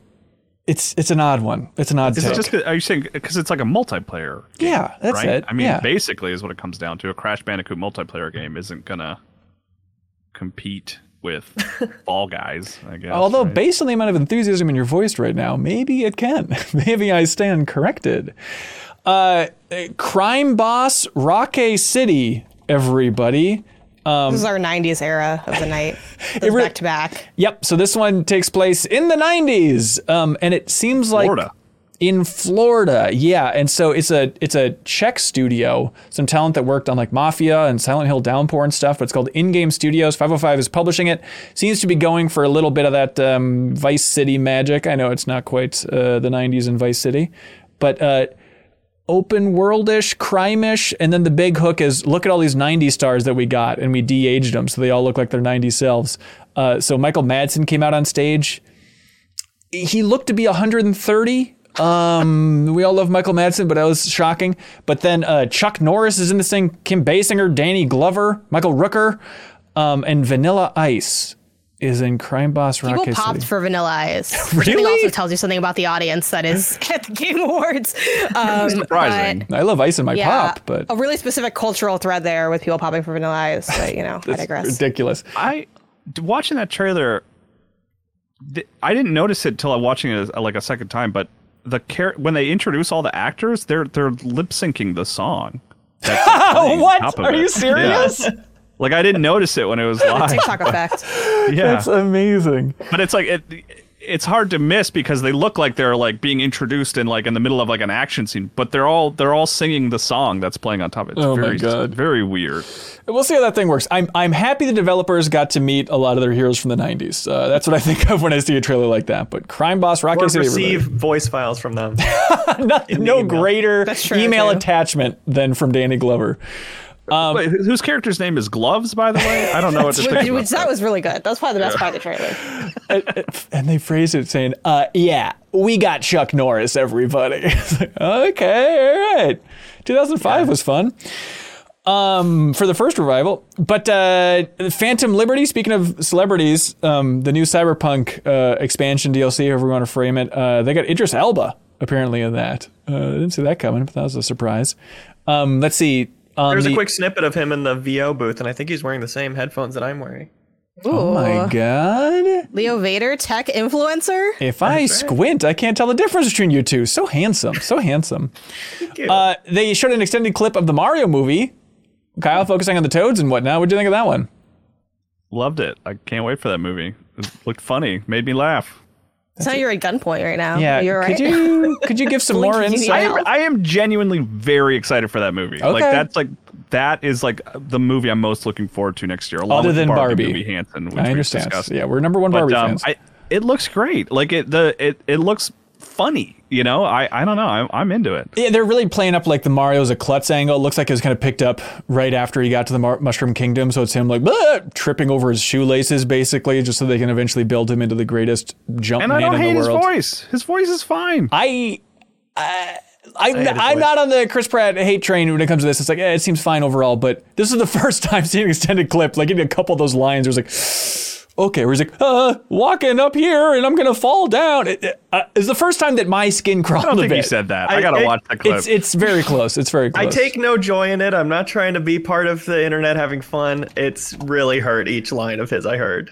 It hurt really you. hurt me. Really? I think it's because the voice acting doesn't really seem to embody Mario's personality, but the challenge there is like, what is Mario's personality? Like Luigi at least has a personality, you know, skittish, dorky. Mario's just like, he's Mario.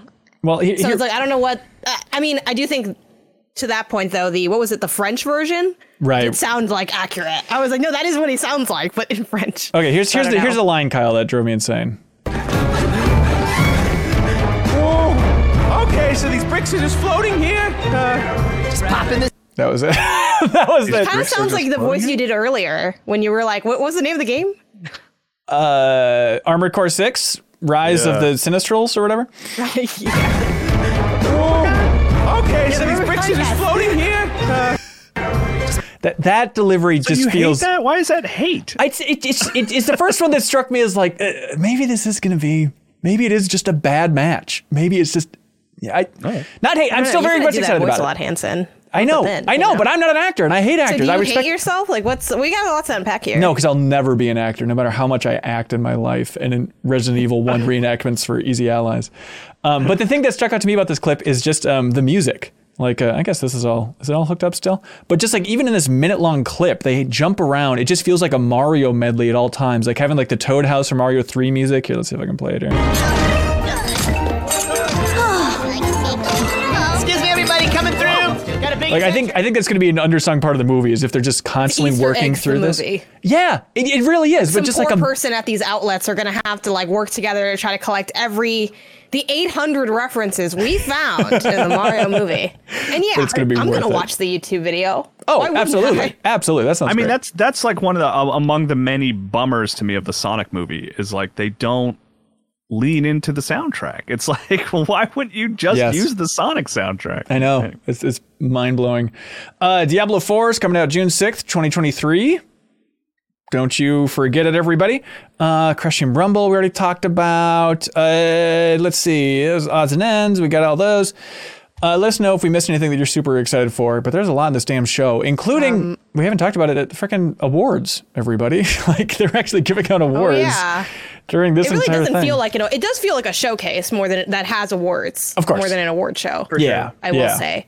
But real quick, before we move on to that, I do want to shout out Among Us Hide and Seek, because I'm not an Among Us fan. I find that game dull, but I do like Hide and Seek.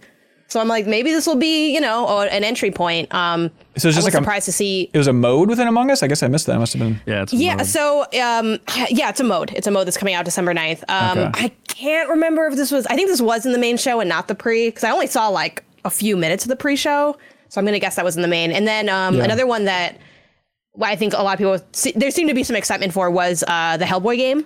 Yeah, that's right. Mike Mignola's Hellboy game. It's like a cel-shaded vibe. It looked cool, and like, people rock with Hellboy. So I feel like there's at least interest there. I don't know what else to make of the project, but it did stick out to me. Yeah, absolutely. Elden Ring was the big winner, everybody. One for game direction, one for game of the year. God of War Ragnarok. Best art direction as well for Elden Ring. God of War Ragnarok took home best narrative, best performance, went to Christopher Judge in God of War Ragnarok. Let's see, Splatoon 3, best multiplayer game. Not too shabby. There we go. It disconnects every 7 minutes. Other than that, it's a really great multiplayer game. Oh man, the minutes before that, whew. Yeah. It's when I'm alive, know? That's it. Let's see, most anticipated game, Legend of Zelda Tears of the Kingdom 1, of course. Let's see, Sarah popped hard for best family game was Kirby. Congratulations. Best RPG was Elden Ring again. Xenoblade really got shot down. Best music was God of War Ragnarok. I thought Xenoblade stood a chance there, but no. Sound design specifically, right? Or was it music? Best audio design. Recognized the best in-game audio and sound design. I'm sorry, so that was God of War Ragnarok. Yeah. There's separate categories. I think they also won music as well. Yes, you're totally right. Yep, that's exactly right. Any surprises there, Kyle, for the winners?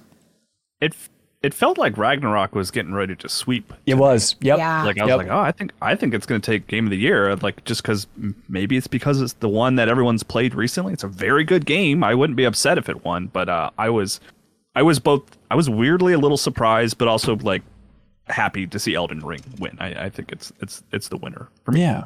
Best indie game went to Stray. Yeah, I knew that would happen. Also, best debut indie game I also thought went that to would happen. Stray. Yeah, that should have been Vampire Survivors. It should have been Vampire Survivors. That seems like a mistake, but hey, we all like Stray. But like Stray's a great game. Yes, having this streak of Stray was a little bit of a shock, I think. That was a weird thing about last night, is it making us all pissed off at Stray. Game we're all positive on. Yeah, it does turn you into like a villain, which I don't really like that arc for myself in Stray, because I love that game and it's great. I will say seeing it on screen, I'm like, the cat's real good, so that's why. But yeah, cat good, and also the game is great, genuinely. Yeah. It's one of my favorites of the year for sure, but yeah, admittedly, I think in a lot of those categories, I would and did pick something different, you know? Right. But it doesn't shock me because I feel like that is representative of the general pulse of the industry, which at the end of the day, that's what the stuff amounts to with votes. I think it's also like the fact that Stray hit right when the PS Plus overhaul happened, and it's like it came free with that. Like it seems like everyone in the industry. But it was in the second tier, though. It was in the extra tier. You had to pay extra for that. But it seems like everyone maybe in the industry was like trying the new PS Plus, and maybe they upped their tier. Or I mean, also PlayStation probably gave out. I believe they did give out a lot of like free trials to the PlayStation Premium experience. So it seems like everybody. Well, the extra experience. Yeah, whatever that is. Yeah, I mean, Stray was also a game. If I remember correctly, I don't think there was a lot that came out around it, and it wasn't super long, so it was like an easy recommendation. Yeah, you know? absolutely. It's like everything worked for it, and people love cats. But it's not just the press. I mean, it's like overwhelmingly positive on Steam. The point is, nothing against Stray. It's just it was surprising to see it take those two categories. Well, I think they have that emotional appeal, and the premise is intriguing, and then they actually delivered on that premise, which I think that combination is really the secret sauce of them having so much acclaim in so many sectors. Even if in a lot of ways I think Tunic is probably a better game, even though it's less fun to play maybe than Stray was, but like that's straightforward. Yeah. Best fighting for Multiverses surprised me, but another one was that's good. Sure, that's good. Why not? And then that was because that's not a fighting game. Right. Yeah, it was free. So I think a lot of people tried it and was like, oh, this is better than I thought. Maybe that's all it takes for having an entire industry say, better than I thought. Game of the Year. Miyazaki went up there.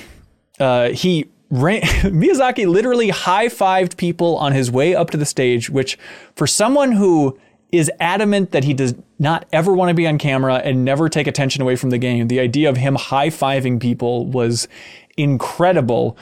As he went up there, they accepted the award. It was wonderful. And the entire time we said, who is that kid standing behind them? He doesn't seem like he's on the Elden Ring team. And then they were walking off stage and the kid grabbed the microphone and said, I want to nominate this award for my Reformed Orthodox Rabbi, Bill Clinton. And the crowd politely applauded.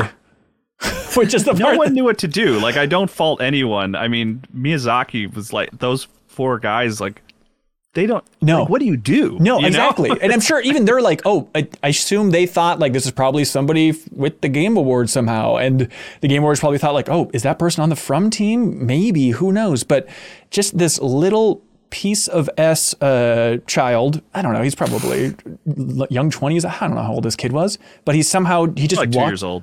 Yeah, probably. This stupid 2-year-old, just walked up on the stage and just stood behind 15. him. 15. Okay. For real? Jason Schreier has a tweet that it got sent on Slack, our Slacks, that says, just spoke to the guy who interrupted the Game Awards. He says his name is Matan and that he's 15 years old. Also, the info comes from him, so I guess he could lie about his age. Some thought his speech was an anti-Semitic dog whistle, but he's almost certainly a Jewish prankster. He understood a question I asked in Hebrew, and then he pretended that he did not. Wait, so Schreier asked him a question in Hebrew as like a test to see? What a bizarre thing. I hated it. It made me feel so horrific. Like, Leo, I swear to God, I couldn't get to sleep last night because I was just working through all of my emotions about this. And like the idea of like He was well within murdering distance. I think that's the thing is like you're watching this. He was arrested. Yeah, right. Yeah. The thing is, though, Keely I mean, tweeted obviously that. we need to be responsible with how we talk about it because he Right. did it for attention. Yes. And I can't imagine any length of jail time, or if he's 15, it's not going to be jail time, any type of punishment that won't be worth him attaining meme status, Right. I think that's where kids' brains are at sometimes. I think that's the thing is like people like memeing it so hard as if it was, Joseph Ferris saying F the Oscars. Like the fact that it kind of like took that vibe was like, internet, I think this is a bad call. I don't think we should be celebrating this or joking about it in a big way. It just feels so gross. And also just like, it makes me scared for the safety of these developers that like just some random person can get up there and slightly ruin Miyazaki and the team's moment, like for creating this incredible game like Elden Ring. It just makes me feel so gross. Ugh. Yeah, I felt really bad for the Elden Ring folks specifically. Like, Yeah. I mean, that's what everyone left the show with at that point. Right. Like, what was that? Yeah, I mean, more than like, Elden Ring, Janet, I mean, after party wise or just at the show, how did the room react to that? Well, the thing is, at the moment, a lot of us couldn't hear what he said. Like, I only heard like the beginning. So when you called me and you're like, oh, something about Bill Clinton, I like didn't know what you were talking about. I just rolled with whatever you were saying. I was like, Right. okay, like I didn't hear any of that. I had to look, like I saw online what he said. Like I could not hear it. I don't think anyone could hear what he said. Which in a sense is kind of good, right? It's like, it wasn't the point, but it was just weird because I personally didn't perceive that he was there. And then I was kind of like already working to grab my stuff. So I wasn't even like, they were walking off. So I wasn't even like looking at the stage. Then I like hear this kid talk and I'm like, oh, well, what was that? And then we kind of left. For the conversations afterwards, like, people were talking about it a little bit. Definitely wasn't the bulk of the conversations I had at the after party. I think people were still just talking about the show and, getting to know each other and like catching up. But of the stuff I heard, it was people being like, oh yeah, like that was wild. Like it kind of sucked that it happened. When I was in the bathroom, like the line for the bathroom, this woman had said, oh yeah, like I'm glad that the security just kind of walked up and kind of like put their hand on him and then just kind of walked him off. Like, I'm glad they didn't make a big thing about it. And then they said, like, if they would have tackled them, I would have started freaking out. And one, I think that's true. But two, I told the story to my family when I got back. My brother's like, where is this person from that would have like freaked them out? I'm like, I don't know. I mean, I get it. Like, it's scary. It can be scary, right? Like having someone that's not supposed to be there. And, unfortunately, especially, I think in the United States, statistically, we've seen so many horrific things happen at public events that, and it feels like it's really, I think everyone's, it's like on the uptake too of just like people charging the stage type of stuff. And it's like, God, it just go from like a feeling of complete safety and comfort watching that stream and everything's silly. And like we spent 3 hours making jokes about Janet charging the stage. Like Janet, we just kept joking about that. And even like, the best joke of the night, Leo, please take it away. Retell the best joke of the night. From the when the lady from Knives Out came out and said, there's a murderer in the crowd tonight. Right. Oh, yeah. And when it's they like, answer Reggie, that was so funny. Yeah, and like they first cut to Kyle Bossman, which is like impeccable. And then it's just, now even that in retrospect makes me feel gross. And I know this kid isn't a murderer, but still just like that feeling of like they can only make a joke like there's a murder in this building because everyone is feeling so safe and comfortable, and now just to have that all shattered because some weirdo could just barge on stage. Oh, I hate it.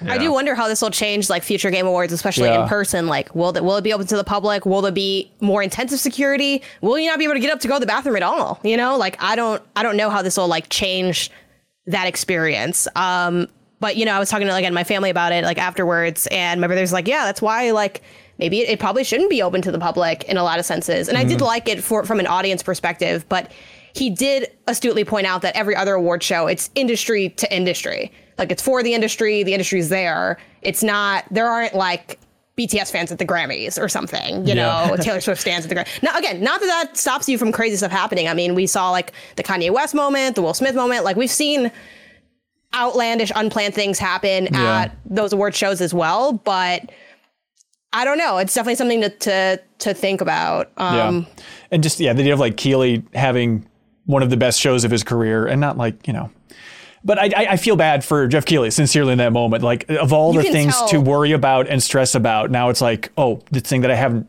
haven't thought of it for a while was just like, what if someone barges on the stage? It's the last thing you'd think of. Oh God. You could tell that it rocked shook him up a little bit. Oh yeah, absolutely. The way he delivered his next line, which, it's so tough to maintain composure. I think he did the best he could, and he was almost seamless, but you could tell that he was kind of like, and that's just so rough. Like, just for everybody involved, like all the people working the event, like they worked so hard to make sure that like people weren't in the background for shots and managing the crowd. So anyway, we probably talked about it in a sense for too long, but I do think that it was unfortunate, and I just, it's frustrating for many reasons. The developers, I think, trying to like move the industry forward in a big way and like celebrate the stuff, and it just kind of like adds to the, there's that big conversation around like wanting games to be taken more seriously and wanting to have like these prestige moments, and then it's like, of course, at a gaming event you'd have like some random troll, because is that not the culture of gaming? Like, and that sucks, there you go. On a lighter note, Leo said that the Game Awards main theme is the most memorable song he's ever heard in his life, and he can recall it any second of any day. So, Leo, take it away, please. Damn, I was confident when I said that. He was so confident. That's half Oh, hey, that's it!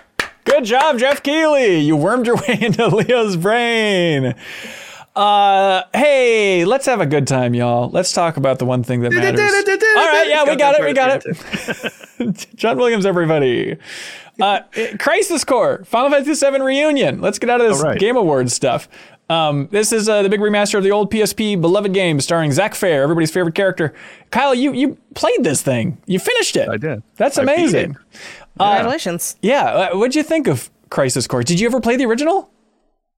No. I was trying to rack my brain if maybe I had started it, because like there weren't a lot of like PSP games, and I like the PSP, but no, I don't think I ever even started it. No. Okay. But I knew of its reputation as being like the better Final Fantasy VII spin-off, right? Like it's always been kind of considered like probably the best of not mainline games. Yeah, outside of Dirge of Cerberus, absolutely. But I think it has like, it's held in high esteem. Just to be clear, because I'm genuinely not sure. You're being sarcastic. Right? Yeah, that game is trash.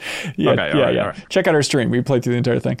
But like gameplay for Crisis Core, like it has its defenders. It's all right. At least I'm curious to hear what you think. But then like the reason I think it's really beloved is the ending. And I guess we won't spoil the ending, but spoilers to Final Fantasy VII are such a confusing thing at this point.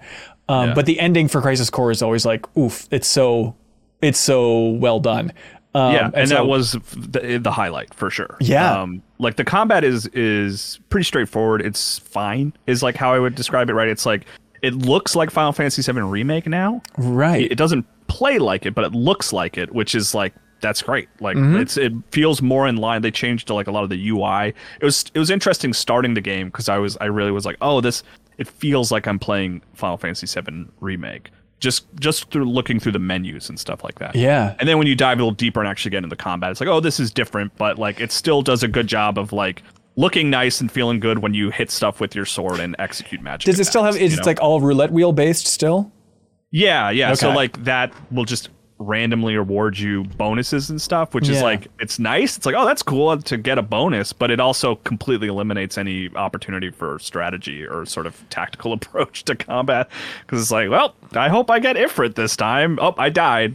Yeah. Well, let me try again. I just happened to get a bunch of health that time. All right, cool. I guess I'll beat the boss that way. But and then the story, like it's like that stuttered like Kingdom Hearts pacing of dialogue, where it's like people speak so slow and move so slowly, and there's so many gaps in them talking that I just wish there was like a fast forward button. But all that to say, and like the story leading up to the ending is like I didn't really get super engaged with it. I was kind of confused. Like it assumes that you know a lot about the Final Fantasy VII universe. People have wings for some reason. I mean, if you hadn't finished the original Final Fantasy VII, like it'd be a confusing one to jump in. Well, you'd be less invested. But I wasn't like totally lost, having mainly my main interaction being the remake part 1. Right. But there's just like little confusions, which you can blow past. And then the ending is very good. It's unchanged from the original. I thought maybe they might tweak it for this remaster or remake or whatever you want to call it. But like I beat it, and then I went and like looked up the PSP ending to like double check. And it is consistent. It is the same. And it's very good. And I like the ending. Leo, if I could walk through what's happening with this. Try. Okay. It's so weird at this point for Crisis Core to come out again because Final Fantasy VII, it's like the best game ever. I don't know if you've really given it much time, but sounds it's great. It's like number one. Anyway, so like that game goes, you start as Cloud. In the middle-ish of that game, you get flashbacks, and it's about this other character named Zack. Then in Final Fantasy VII Remake, Zack is involved in a way that he shouldn't be, and it is very confusing. And now this game is the prequel that is kind of expanding in a big way, and then some on like those flashbacks from Final Fantasy VII. But now, like, because Remake is like this whirlwind of lore chaos, it's like, well, what role does this remaster have? And the answer is, I guess it's just playing it straight and read into it how you will. Still canon to the original PlayStation game, I think. Right. Yeah. Bizarre. Janet, I know you were hot on it in the preview. You think you're going to play Crisis Core? Yeah, I'd like to. Okay. Obviously, it's always a busy time all the time, so I'm not like quite sure when I'm going to make time to like check it out in its entirety. But I enjoyed the gameplay of it. Yeah. I do think, to Kyle's point, there is definitely a simplicity there that maybe isn't the most compelling thing in the world, but I really did enjoy the general flow of it. I think the roulette system was fun. Yeah. Narratively, I'm not too worried because I don't know. I never know what's going on in these games. You just kind of I'll pick it up as I go along at this point with Final Fantasy. But yeah, someone that started, I guess, with the remake, I'm kind of down for this new old era that's new again of Final Fantasy. Don't really know what's going on generally, if I'm being honest, but I'm here and I'm having a good time. People watching us live right now, Kyle, are asking if you know anything about the Switch performance. I don't. No, I played it on PlayStation 5. Okay. I have not touched the Switch version. It seems, I mean, optimistically, it seems like it would work on Switch. You know, I mean, it looks sharp, but it's like a portable PSP game. You know? You say that. I mean, remember, there's 1,000 instances where that just falls apart. But yeah, it's coming out December 13th on Tuesday. And a reminder, if you're in the MinMax Discord, which you get access to if you support us at any tier on Patreon, they're having a whole game club for Crisis Core within the Discord in the JRPG Game Club channel. So check that out. We're not doing the deepest dive on it. I apologize, everybody, but you can simulate the deepest dive with the community by jumping in that Discord and talking to a bunch of nice folks. Read my review on GameInformer.com. Look at that. Hey, look at you. 7.5? I'm not going to share the score on MinMax. You got to go check out the website. You'll never guess what it is. Janet, Need for Speed Unbound came out. A new Need for Speed game, everybody. And they just kind of revealed it months ago and then said, drop it in December, whatever. It feels like... who knows about marketing budgets? I assume somebody at EA does, but it feels like it was not given a big push within EA marketing-wise.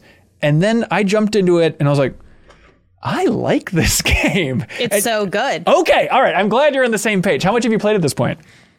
I've still only played like 4 hours, like 2 or 3 hours or so. I played it like on my stream for just kind of a preview kind of situation. Spent a lot of time customizing my character. So I see. Are you a Need for Speed person in general? Yeah, apparently it's something that people don't really know, which is fair because it doesn't come up very often. I loved like street racing games. I played a bunch of Need for Speed growing up. Midnight Club 3 Dub Edition's one of my favorite games from my childhood. There we go. I roll with Blur. Like, what was that PS3 game? That's right. It's mid in some ways, but it's so good. No. It's like Mario Kart in real life. It's great. Yep. So yeah, this is totally up my alley. Like, also it's taking place in Chicago.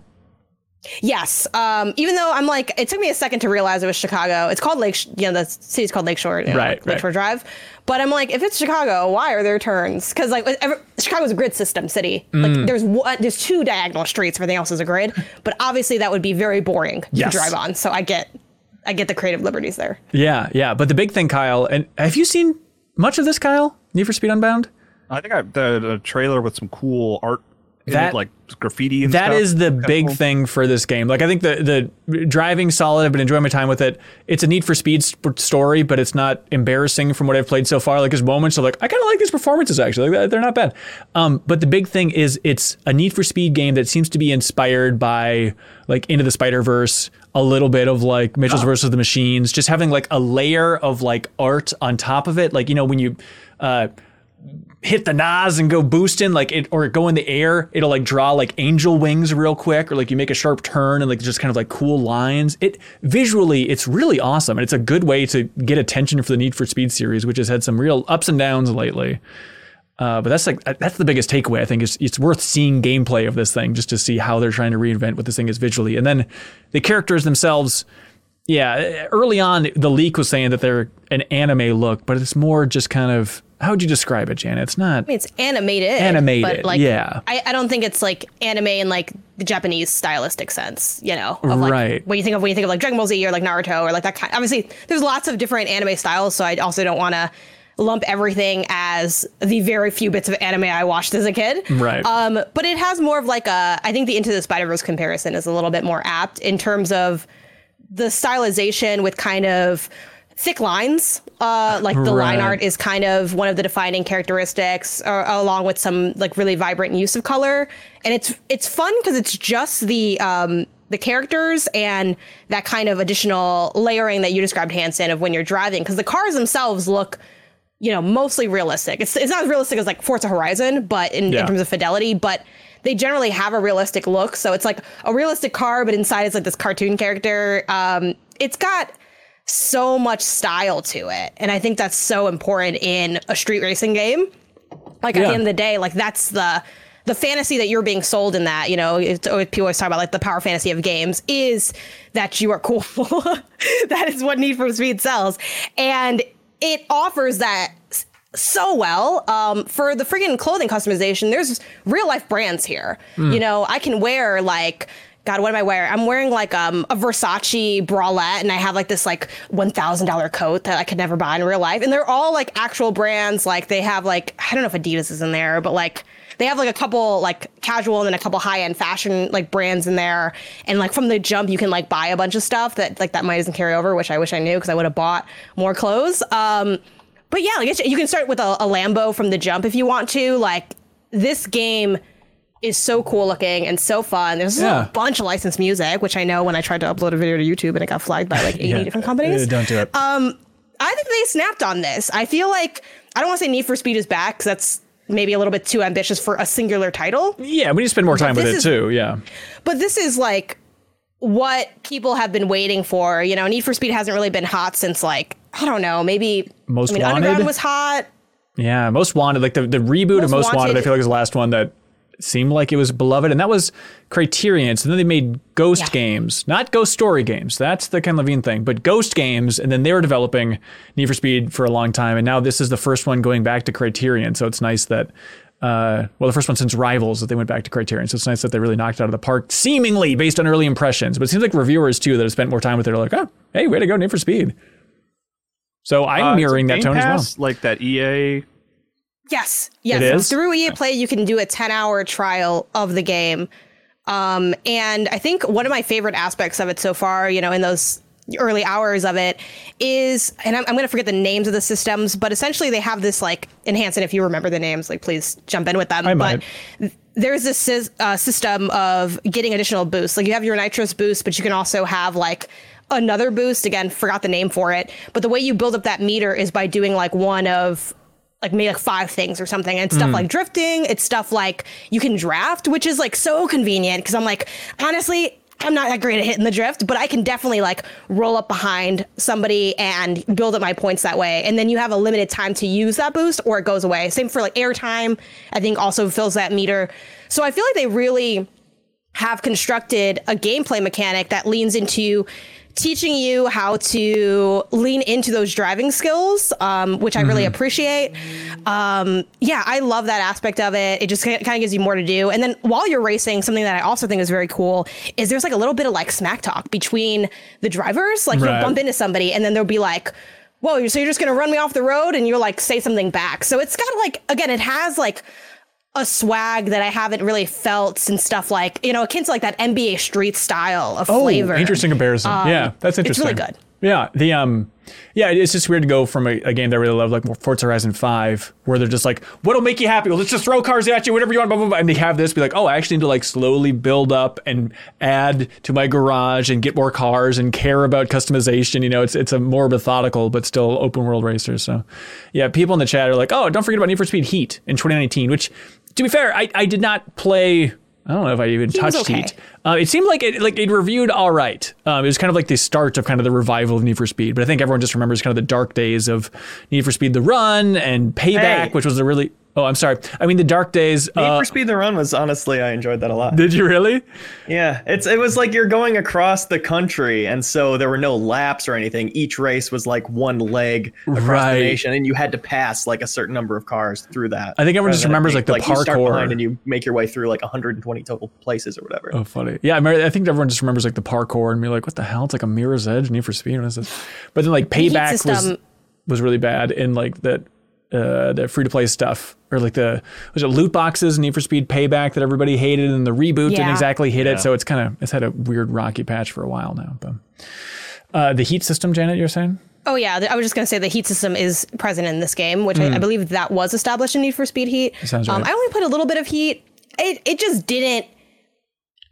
It did not compel me to play more in my time. While the few hours I've spent with Unbound already, I'm like, wow, this game is really awesome, and I'm really having fun with it. So we'll see where it checks out. Yeah, for sure. By the end of the year. Pentiment Leo. This is the Obsidian. You could call it an RPG, but it's more like an adventure game that's taking place in Germany in the 1500s. It's an adventure game without puzzles, though. I mean, there's a couple hidden there, but it's just like a story you live in. Yeah, that's how I would describe it. What do you think of Pentiment after spending more time with it here? I really love it. I was put off a little bit by its historical place and feeling like maybe I was out of my element. It being a bit more wordy and smart guy-y than I typically consume. But I kept giving it more time, and I kept getting pulled deeper and deeper into it. It's a really good balance of like, yeah, these characters are honoring the time they're in and being authentic to that, but it's written in a very readable way, and the characters, you get what makes them tick. It's not like overly prosaic in a way that some old books I try to read are. Yeah. It's like, yeah, these are human beings, and I understand my place here, and I understand what matters to everybody. And the thrill of Pentiment is just making decisions and seeing that ripple throughout the years as you're kind of living this character's life? Or what's like, give me peak Pentiment gameplay. Yeah, there's a decision I made that I'm like losing sleep over, that I'm reckoning with. An impossible decision. And it's not what it's all about, but those are in there, and those do have a serious impact. And it is, and the impact to the point where every conversation I have with everybody else, it has that little extra tension, especially when it pops up like, this will be remembered. This will matter later for either a decision you make or a check you're running on, like, can you convince this person of this? Right. You know, it's stuff that's all gameplay systems that are kind of hidden from you, and all you're doing is just picking dialogue, yet it all matters. I think it's really cool to not overly gamify it, to just have it be this curated experience. What are the checks based on if you're not leveling things up? It literally says you introduced yourself politely. You didn't push back when they said this. All these things that are either give you a better chance or a worse chance for this particular check. Okay. And you go like, yeah, I did bone this entire conversation, and now this person is not going to be on board for this. I love it. Yeah, there's definitely a love fan base building for Pentiment of people being like, don't sleep on it for Game of the Year stuff, Pentiment. And it's like 15, 20 hours, something like that, I guess. But you feel like you're going to stick with it, Leo?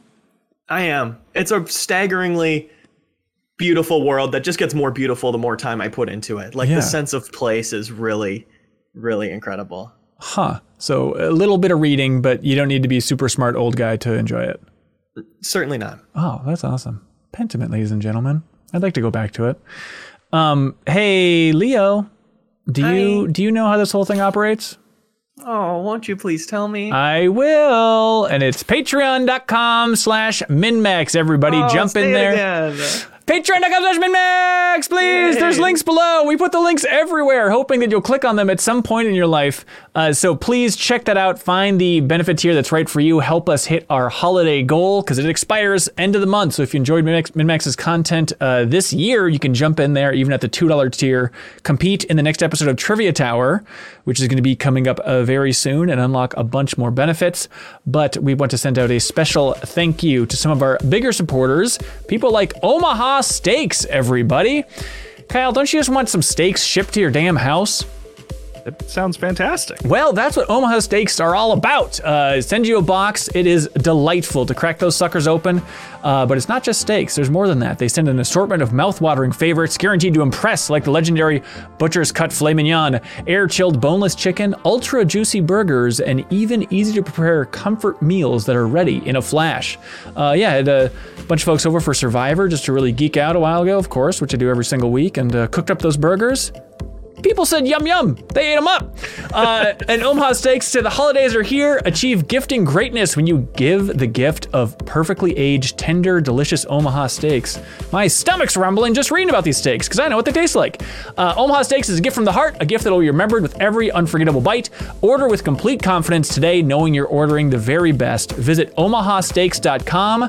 50% off site-wide, plus use promo code MINMAX at checkout to get that extra $30 off your order.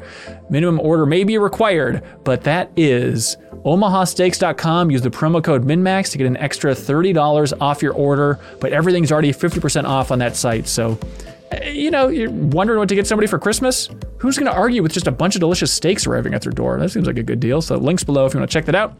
Also, thank you to our dear friends at I Am 8-Bit. They want everybody to know about A Musical Story, the vinyl soundtrack to the game that released earlier this year with a great soundtrack. The music is by Charles Barden and Valentin Duclos.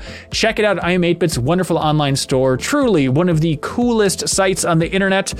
Stores on the internet might be a more appropriate way to put that. So go to I Am 8-Bit's wonderful online store if you're buying a gift for yourself or for a geeky loved one this holiday season. Check out I Am 8-Bit because they've been big supporters of ours. And you can get 10% off everything in the store under $100 by using the promo code WETBANDITS. All one word. Wet Bandits, everybody. Please check that out. Help support I Am 8-Bit because they support us in a big way by shipping out a prize to somebody from the MinMax community each and every week. Whoever submits the best question, our absolute favorite question over there on Patreon, they will win a prize. This week, it is a copy of Spinch on Switch. The game Spinch on Switch, everybody. We're live. We can't bleep out cuss words. But I Am 8-Bit, they actually ship out a physical Switch game. They ship out a prize each and every week. They're very good. So help support them. Wet Bandits is the promo code there that you can use to get 10% off. All right, here we go, everybody. Remember these questions like your life depends on it, because Spinch's life depends on it. Here we go. Pelican Man. Hey, Pelican Man writes in and says, what's the worst section there's ever been in an otherwise genuinely great game? For reference, I'm replaying Spider-Man, and going through some of these stealth missions really inspired this question. Was that what we were all thinking? Stealth from Spider-Man. The first thought that came to my mind. The one that I came to mind, because it was such a thing that everyone says about the game, is like the worst section of an otherwise great game is like the first 4 or 5 hours of Kingdom Hearts 2, which is like absurd. Kingdom Hearts 2. Yeah, because it's so rough and slow at the beginning. And then it builds to the end to be this fantastic ending that I really like. But it's the thing that it's maybe I should go back to Kingdom Hearts 2 and see how that game holds up. And then it's ugh, I don't want to play the beginning again. Is it just one world that really sucks, or what's the idea? You're not playing as Sora, you're playing as Roxas, and you're just hanging out with friends in this town that's not Disney themed at all. And you have to do jobs and stuff like that, and the characters just they become more interesting later, but it's just a slow start. It's rough. Yeah. I immediately thought of the stealth sections in Spider-Man. No, I immediately thought of Yoshi's Island, one of my favorite games of all time. And every time I think about going and playing Yoshi's Island, I always remember but there's that level later on called the Deep Underground Maze. I hate that level with all of my heart. No one likes a maze in any game ever. And that game in particular is such a delight. And there's shorter underground sections earlier, which are fine, but then just to go all in, I think in the fifth world, and just make this elaborate underground disaster. The music's good. That was a level where maps were drawn in my house to complete that level. Yep, yeah. it's needed. Anybody else have one? Resident Evil 7, when you get from the house and you're on like the boat. Okay. I didn't like anything about that. And that was like a big chunk of the game. But the rest of the game was so good that no one cares, which is kind of nice.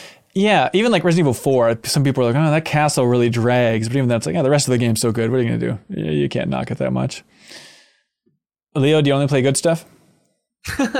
No, I was only thinking of Spider-Man. I don't know why they didn't just cut those segments out. There's some Sony mandate that you have to play as the secondary character at some point. Variety. Because you can only play as the super fun character to play as for so long before you'll hate his swinging abilities, Rabid Lime writes in and says, cohorts et al. What is that Latin for? Leo, can you look up et al? What is that? Etc. Yeah, I assume it's related to etc. That's also Latin, right? But what is And et mean? others. And others. It's a Latin phrase. So et means and etc. is, can you look up the etymology of etc.? And then can you Google good Christmas gifts for Leo? Because I want you to have a good time. And then can you use it in a sentence? Right. And etc. from Latin. And the rest of the things, or and the other things. And the rest of the things is a funnier way to put it. Anyways, Rabid Lime says, cohorts, etc. In my LAN, a friend proposed we play a game he absolutely loves. Normally we have similar tastes and play something we all enjoy together, but his suggestion totally flopped. All of us hated the game, not just disliked it, but actively hated it. Not only that, but he said to give it a few hours before it got fun, so we ended up going past the playtime limit to return it on Steam. Maybe don't mention it on air. I don't want to put the game on blast, but it's called Barotrauma. Do you know that game, Leo? It's been on my wish list forever. It looks interesting. Okay. Well, maybe you'd love it. But Rabid Lime is asking, have you ever had a game that you were excited to introduce people to that no one enjoyed or didn't land as you expected? My answer, Rabid Lime says, is Streets of Rogue. I'm sorry, Leo. I'm sorry. No, I've had the same experience. Really? Some people just aren't with it. Yeah, they don't see the truth. Is anybody got a I good have one? a very distinct memory of working at GameStop, and there was this regular customer that I would talk to a lot, and we seemed to have comparable tastes. And I was like, you gotta play Shadow of the Colossus. Like you have to play Shadow of the Colossus. It's one of the best games ever made. It's fantastic. And 2 days later, he came back and returned it, and I just always weirdly felt terrible. Like I was like, did you handle the return?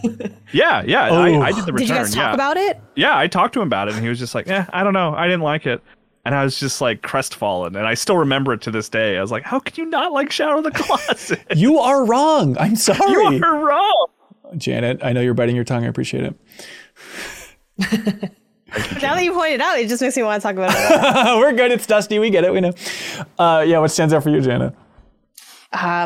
This show, like, I don't know. I mean, I think anytime I've been fortunate that people have not tweeted at me to tell me my failures, like the ways that I've failed them. Because I'm sure people are playing games I recommend and being like, I don't like this. And they just keep it to themselves. And I appreciate that. Because y'all hit me up when you play a game that you end up liking a game that I recommend. And I like that. But I know there's another side of the coin that you're shielding me from. I think for me, little things here and there. Chicory, my boyfriend didn't like Chicory. That was kind of an L. There's a game he played. Oh, he tried. There was a game he tried, and then he like deleted it immediately. What game was that, Isaiah? It was like 2 days ago, and it was Serial Cleaners, which admittedly is not the hottest game in the world, but I enjoyed it. It's like you're cleaning up a crime scene. It's a little stealthy. He didn't get past the opening like not cutscene, because it's like you're walking around in it. Yeah. And I'm like, you haven't played a level yet. And he's like, I can see what this is, because that's like tutorialization. Right. He's like, no, I see what it is, and it's not for me. And just the way that he and then that was like a day he was going through like all my wrecks. So I'm like, Right. I can't do this. It's like that, hitting a roller drone, which hit a little bit better, but didn't quite land. It was rough. I get it. It's a rough time in my house a lot of the times. I get it too. Like, yeah, my wife really likes puzzle games, but like competitive puzzle games and stuff. And so I've tried so many where I'm like, all right, this is going to be it. This is going to be sweet. We're really going to get into this. Like stuff like The Witness. And it's like, not so much. Like Portal, not so much. It's like, okay, if the control is too complicated, it's a no-go. And like, God bless my wife. Love her dearly. I was talking to her a while ago about the Mario movie. Yeah. And just like, Chris Pratt is crazy. It's in it. Everyone's angry. Look at this trailer, this type of thing. And so this morning I was working with her on the couch, and And I pulled up that clip from the Mario movie, and I was like, hey, watch this. I just wanted to see her reaction. We watched it together and finished the clip. And then she goes, what is this? And I was like, what do you think it is? How are you going to answer that? Like, it's Chris Pratt as Mario. Like, what? It's like, okay, this is the funniest reaction you could possibly get. Like, what am I looking at here? It's like, I thought it's very clear what this is. Anyways, Fred DeNovo writes in and says, God of War 2018, Prey 2017, Hitman 2016. At what point do we agree that rather than referring to the more recent games by their year, we should instead only make the determination when we're talking about the original? Like, we should just say God of War 2005, Prey 2006, Hitman 2000. Think of the time saved outside of the rare instance you are actually talking about the original Hitman rather than the first game in the recent trilogy. I propose this change, similar to the recent declaration of just calling them Rogue games. Oh, yeah, like Hades 2, the new Rogue game. Man, I like it. I like this, Fred. It's not fair to the legacy of the originals, though. Like, but how often are we talking about God of War 2005 versus God of War 2018? Not enough. We should talk about it more.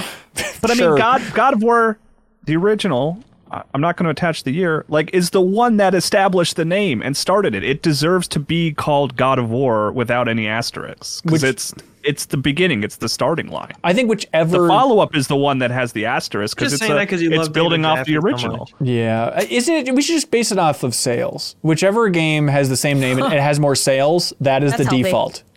Yeah. I mean, it's like, I agree there should be some respect there, but it's interesting. It's like they've soft rebooted it. They want this to be it right now. Yeah. This is the God of War we're talking about. Yeah, it's their fault. It's God of War of our culture at the moment. Like, do you ever say Hitman 2016, Leo? Or are you just... I don't think I ever have. I think people would be surprised if I revealed I'd been talking about this original Hitman this whole time. They made new ones? Oh my God. It's interesting, Fred. I'll take it under consideration. I'm all for it.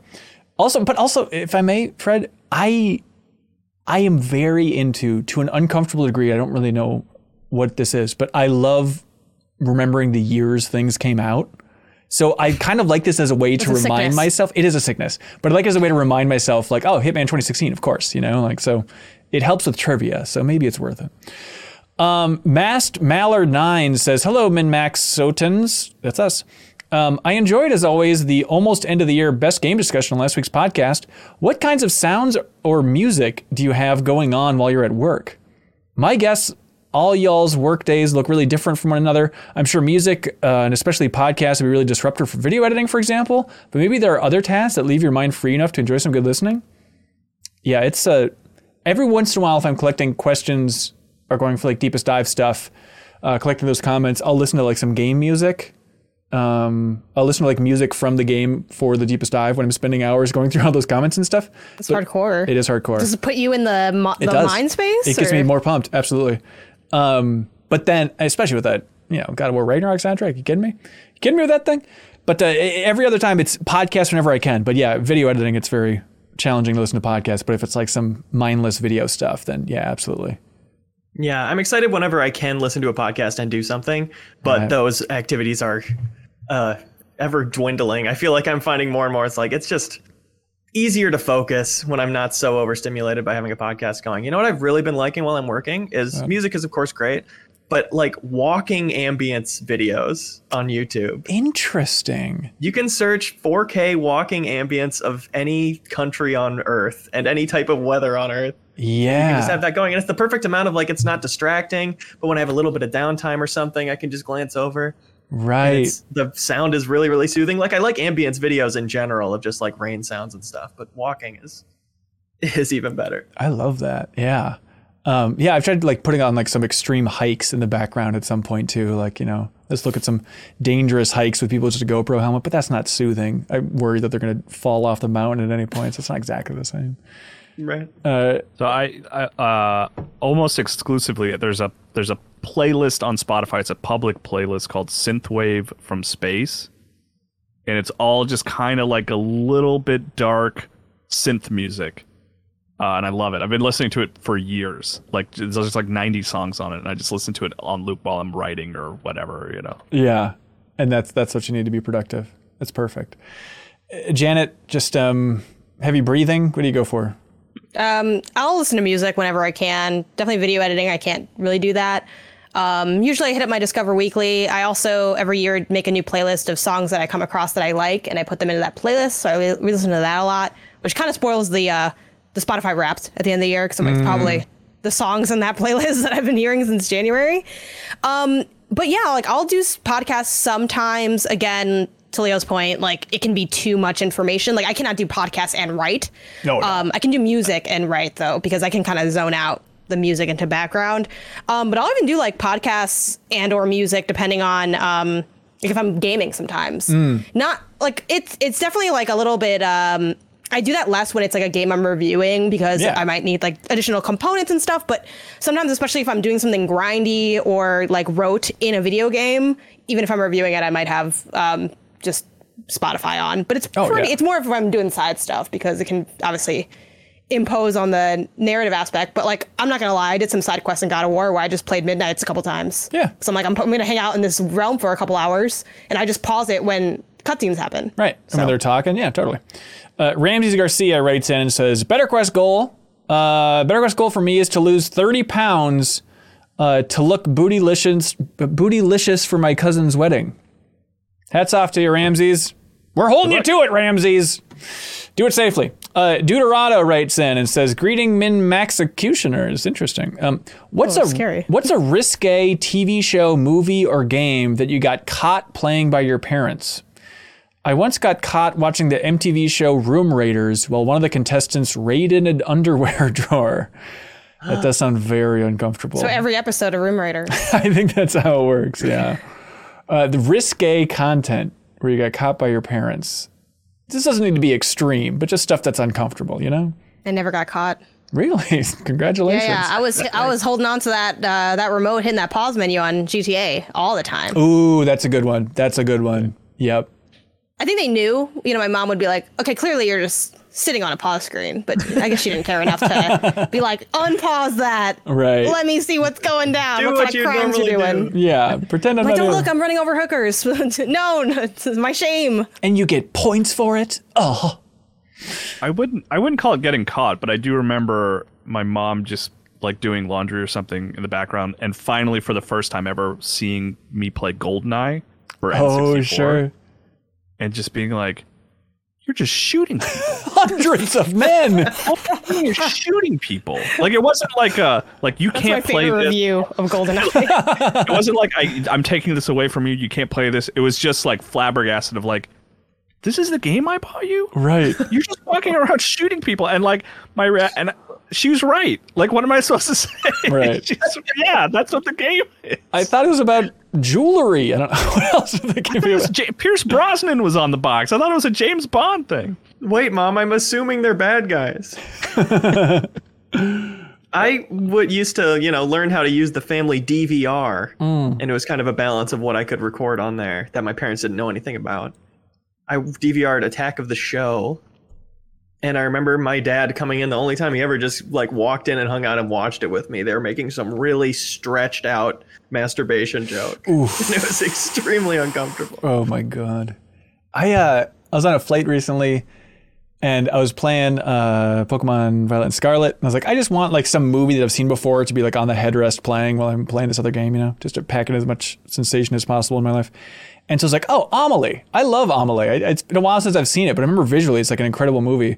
So I just put it on the screen, and then I was playing Pokemon, and then looking up every once in a while and be like, I forgot how sexual that movie is. There's like just pardon my French, literally, because it's Amelie, just an orgasm montage. And like, as I'm playing this game, it's like, I felt so uncomfortable and looking around, it's like, okay, there's no kids around, but has plain content, have they stopped editing that? Because I feel like there's a lot of movies now where it's just game on and like, you can be sitting right next to some random kid. It's brutally uncomfortable.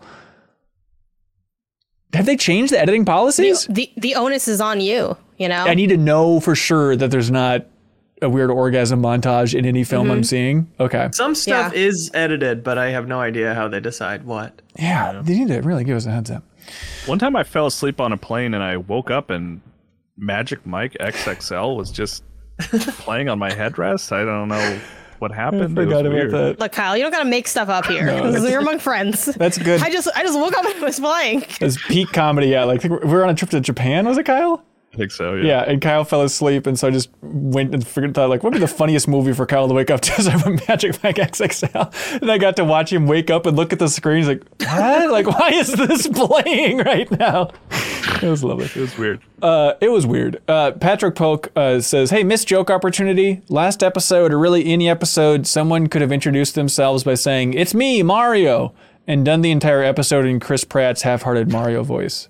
It probably would have been one of those jokes that's slightly funny at first and then drags on a bit too long, but then loops around to being funny again, and I truly think you all missed this opportunity.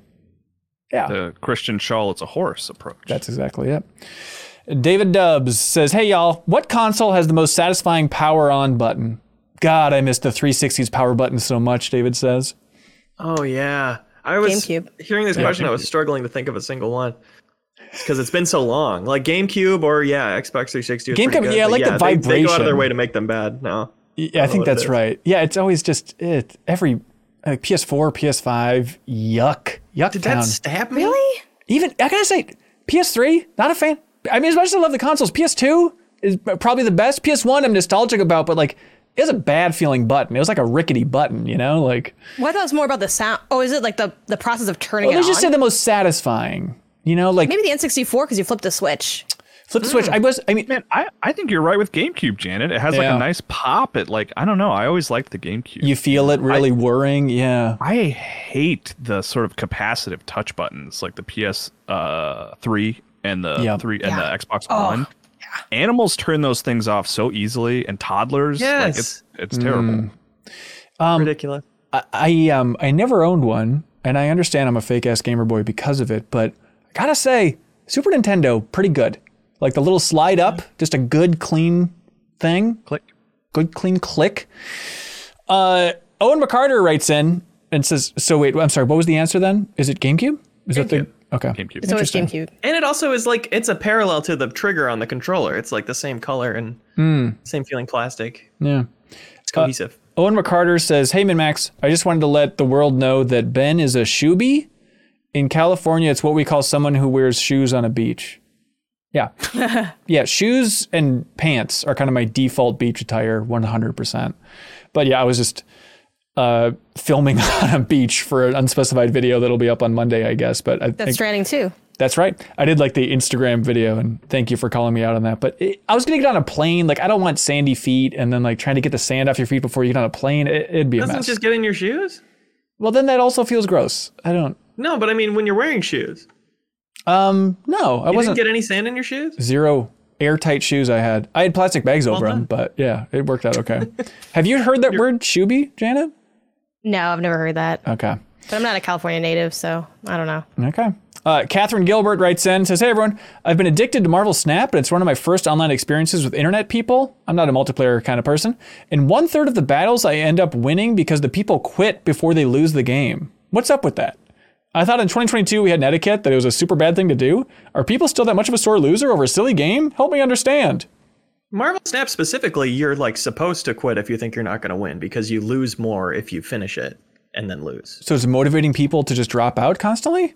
It's a betting mechanic. It's Right. like, I think I'm going to win, so I'm doubling the stakes of this. And then the other person thinks they're going to win, so they double the stakes of it. And then you're on the second to last turn. You're like, oh, they are going to win. And so you back out having not yet committed quadruple stakes, Oh. Right. Huh. which I think is a cool mechanic. Okay, so Catherine should just realize that's not all multiplayer gaming, it's just Marvel Snap. No, it probably is all multiplayer too. I quit Rumbleverse pretty often. And honestly, it's because it's so easy. You press start and then you press X Yeah. and then you're out. You know, you don't have to take your hands off the controller. And you're in the middle of getting a super attack. So it's like a 10-second attack. You're like, I'll just start queuing for the next match. I don't need to. Congrats you to that punished? person. Are you punished for leaving, or I think you might not get the rewards of finishing a match, which aren't that much. Yeah. But yeah. I was really in love with myself. The last episode of Trivia Tower with Easy Allies, we had a charades round, and I made Isla Hink act out multiverses, which I thought was a very good charades prompt because she's like, wow. I don't even remember what is in this game. that's interesting. There's a lot of directions. There's you a could go lot. there It's for a sure, messy yeah. one for charades. Muffin Crumbs writes in and says, hey, everybody, I got a game for you. In honor of Suriel's recent appearance on The Deepest Dive for God of War Ragnarok, let's do Back of the Box Trivia Serial Edition. I'm going to list things that I read on the back of cereal boxes, and you need to guess what cereal it's for. All right. So buzz in with your name when you think you can guess what cereal this is. Chocolatey beyond your wildest dreams. Kyle? Cocoa Puffs? Correct. Sunny is cuckoo for them. Blank's triple rainbow ride has found 3 magical... Come on, team. Kyle? Janet. Kyle. Lucky Charms? Correct. It could have also been tricks until the magic part. That's right.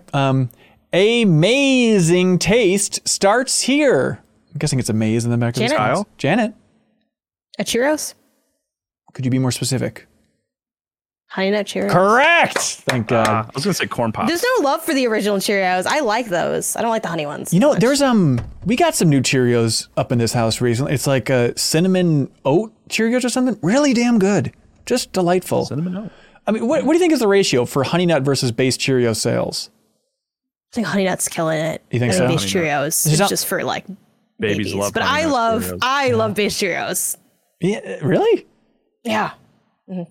Really? Like top 10 cereals? Basic Cheerios? Probably. It's the most utilitarian cereal I eat. But Well, you need to it put gets the other job done. crap It's pretty on healthy. it. Okay, all right. Over like a Crispix, something good and American. I mean, is That's Cheerios my not number American? I don't know. No, I think they're all American. It's General Mills, right? Oh yeah, it's all General Mills Minnesota. at the end of the day. Minnesota brand. So remember that. Okay, try this treat.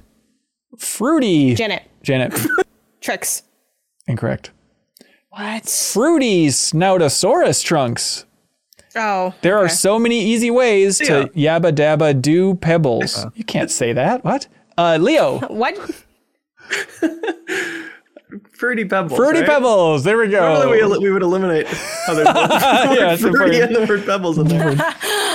Yeah, this person didn't do much censoring. Everything is more fun in full color. Classic blank is bursting with so much fruity Janet? color. Janet. Fruit Loops? Incorrect. This is BS. Kyle? Kyle. I retire from this game. Tricks? Tricks. There we go. How do you love your blank? Blank pizza? One at a time? Or peanut butter toast? Shake topper? Kyle? Cinnamon Toast Crunch? No, but I like that as a guess. Shake The topper. first suggestion was pizza. And That threw me off, I got to admit. they're being a little jokey. Like you wouldn't put this on pizza unless you're a nasty, nasty freak. Is that on the back of the box? Yeah. We condemn your taste. Oh my God. Peanut butter toast would make sense. I think that'd be good. Shake topper. Oh, you're done reading? You Yeah, there's don't nothing have left. any It's just apparently this is all that's on the back of the box. Leo. Leo Reese's Puffs. Vader, ladies and gentlemen, from Reese's Puffs, downtown. Reese's Puffs. They have the best song, I think. Excellent work. All right, what do y'all like for question of the week? God, I like that cereal one, but it's always all right. it's like you always kind of lean towards the quizzes and stuff. Well, And, we haven't done it that much lately. I like the renaming the default name of the game for the year one. I know it's a tough one to explain. The one Did we about not- calling did we skip God of this War. No, God of War refers to 2018 instead of 2005 now. Oh, okay. I like the risque fun. content. Who doesn't? Make mine risque. What do y'all think? I like the year one, but I do wish we came to a consensus and had an action item to move forward with. Okay, so what are you going with then, Hotshot?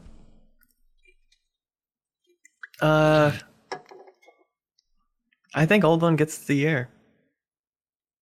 Okay. We're living in the age of where God of War is Norse and Right. where Hitman is a living trilogy of games. That's right. Okay. and I disagree.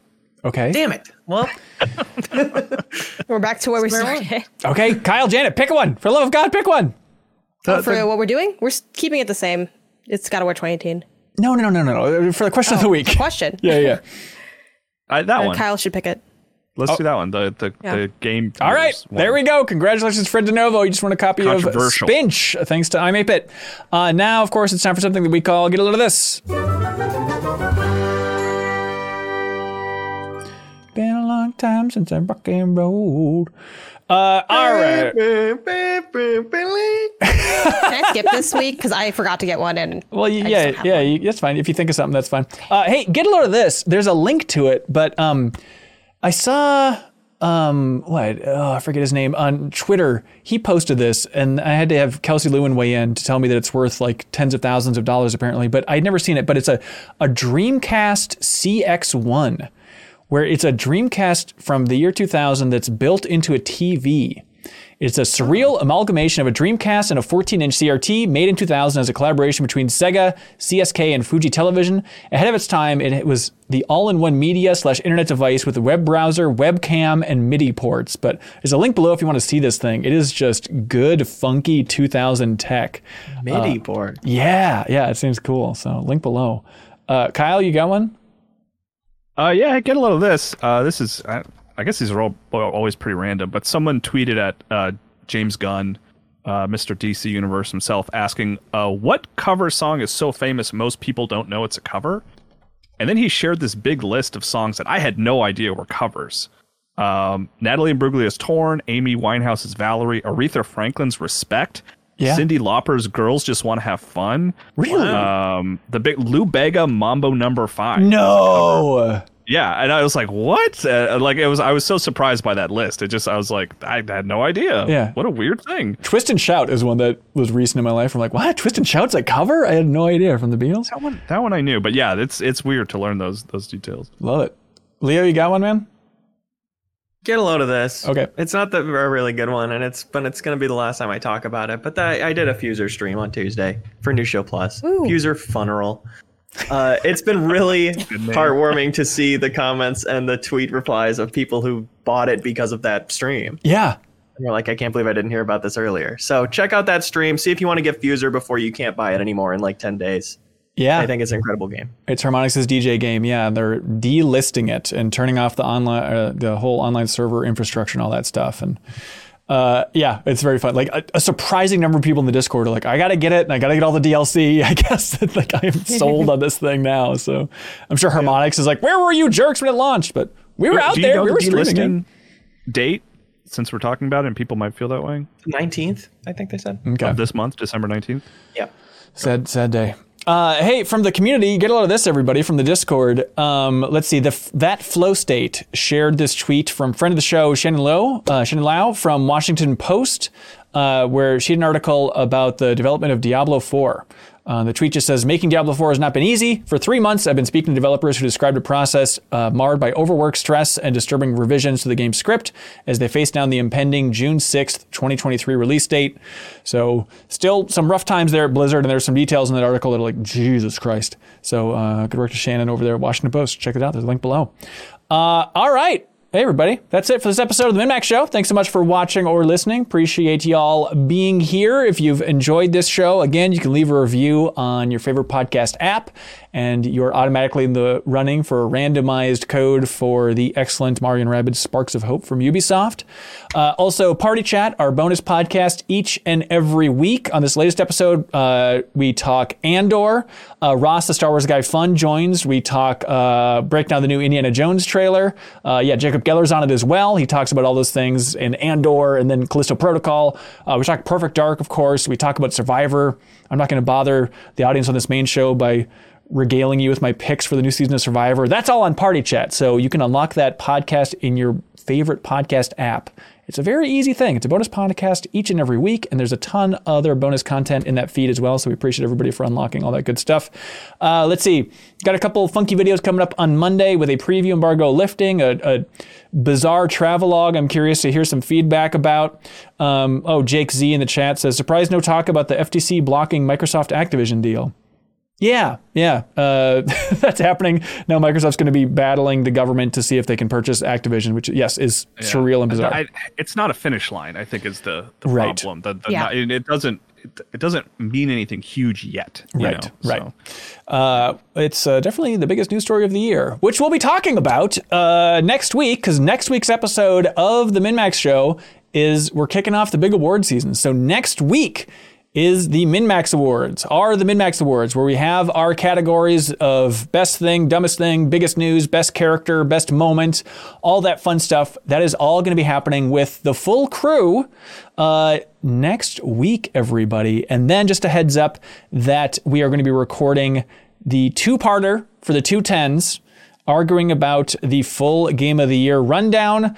We're going to be making that list and ordering it and making it sure that it's absolutely perfect. So those full debates/discussions, that's going to be happening on December 22nd and December 29th. That's when those episodes are going live. And just a heads up, we're going to be recording those early, and you can watch those live if you're at the Backstage Pass tier, the $10 tier on Patreon. So the plan is going to be, we're going to be recording them on the 16th and 19th, and nobody can spoil our list. So please don't spoil it if you're at that Backstage Pass tier. But if you want the earliest of early access into our debates for Game of the Year, you can watch us record that live and scream at us in the comments by joining us at the Backstage Pass tier. We appreciate it. Should be maybe you'll alter the outcome by reminding us of some element we forgot about. It's always possible. All right, that's it for this episode. Thank you so much, everybody. Thanks, everybody, at our Game Champion tier. People who jumped into that $50 tier and chose any game under the sun to be declared the champion of. We're talking about classics like Luck Be a Landlord from Trampoline Tales, which is a game that they developed, but we don't make the rules around here, so game on. So Trampoline Tales, officially the champion of Luck Be a Landlord. Fred DeNovo announces that Rich McLaughlin is the champion of the game. Is how that official one's wording. I think it was like a part of a bet about some sports game or something. So there we go. Or the game where if you say you just lost the game, then the other person loses it because they thought about it. That could be it. Yep, I think that might be it. Nick Philo is the champion of Viva Pinata. Rabid Lime is the champion of Duck Game. Great choice. Clemens Zobel, the champion of Harry Potter and the Sorcerer's Stone on the Game Boy Color, mind you. Steve B, the champion of Jak 2. They are not letting that one go. Justice League, the champion of Flint Hook. Congratulations. Great pick, everybody. We have more to go. So pick a game, become the champion, help support independent games media at the same time. But hey, I think that's it for this episode of the MinMax Show podcast. Anybody else dying to say something? Great. Then Please forever hold your peace.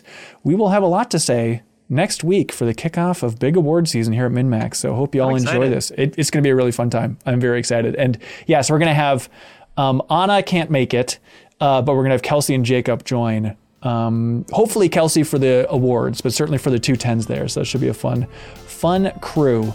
All right. Thanks so much, everybody. We appreciate you being here. Be good. Have fun. Let's go.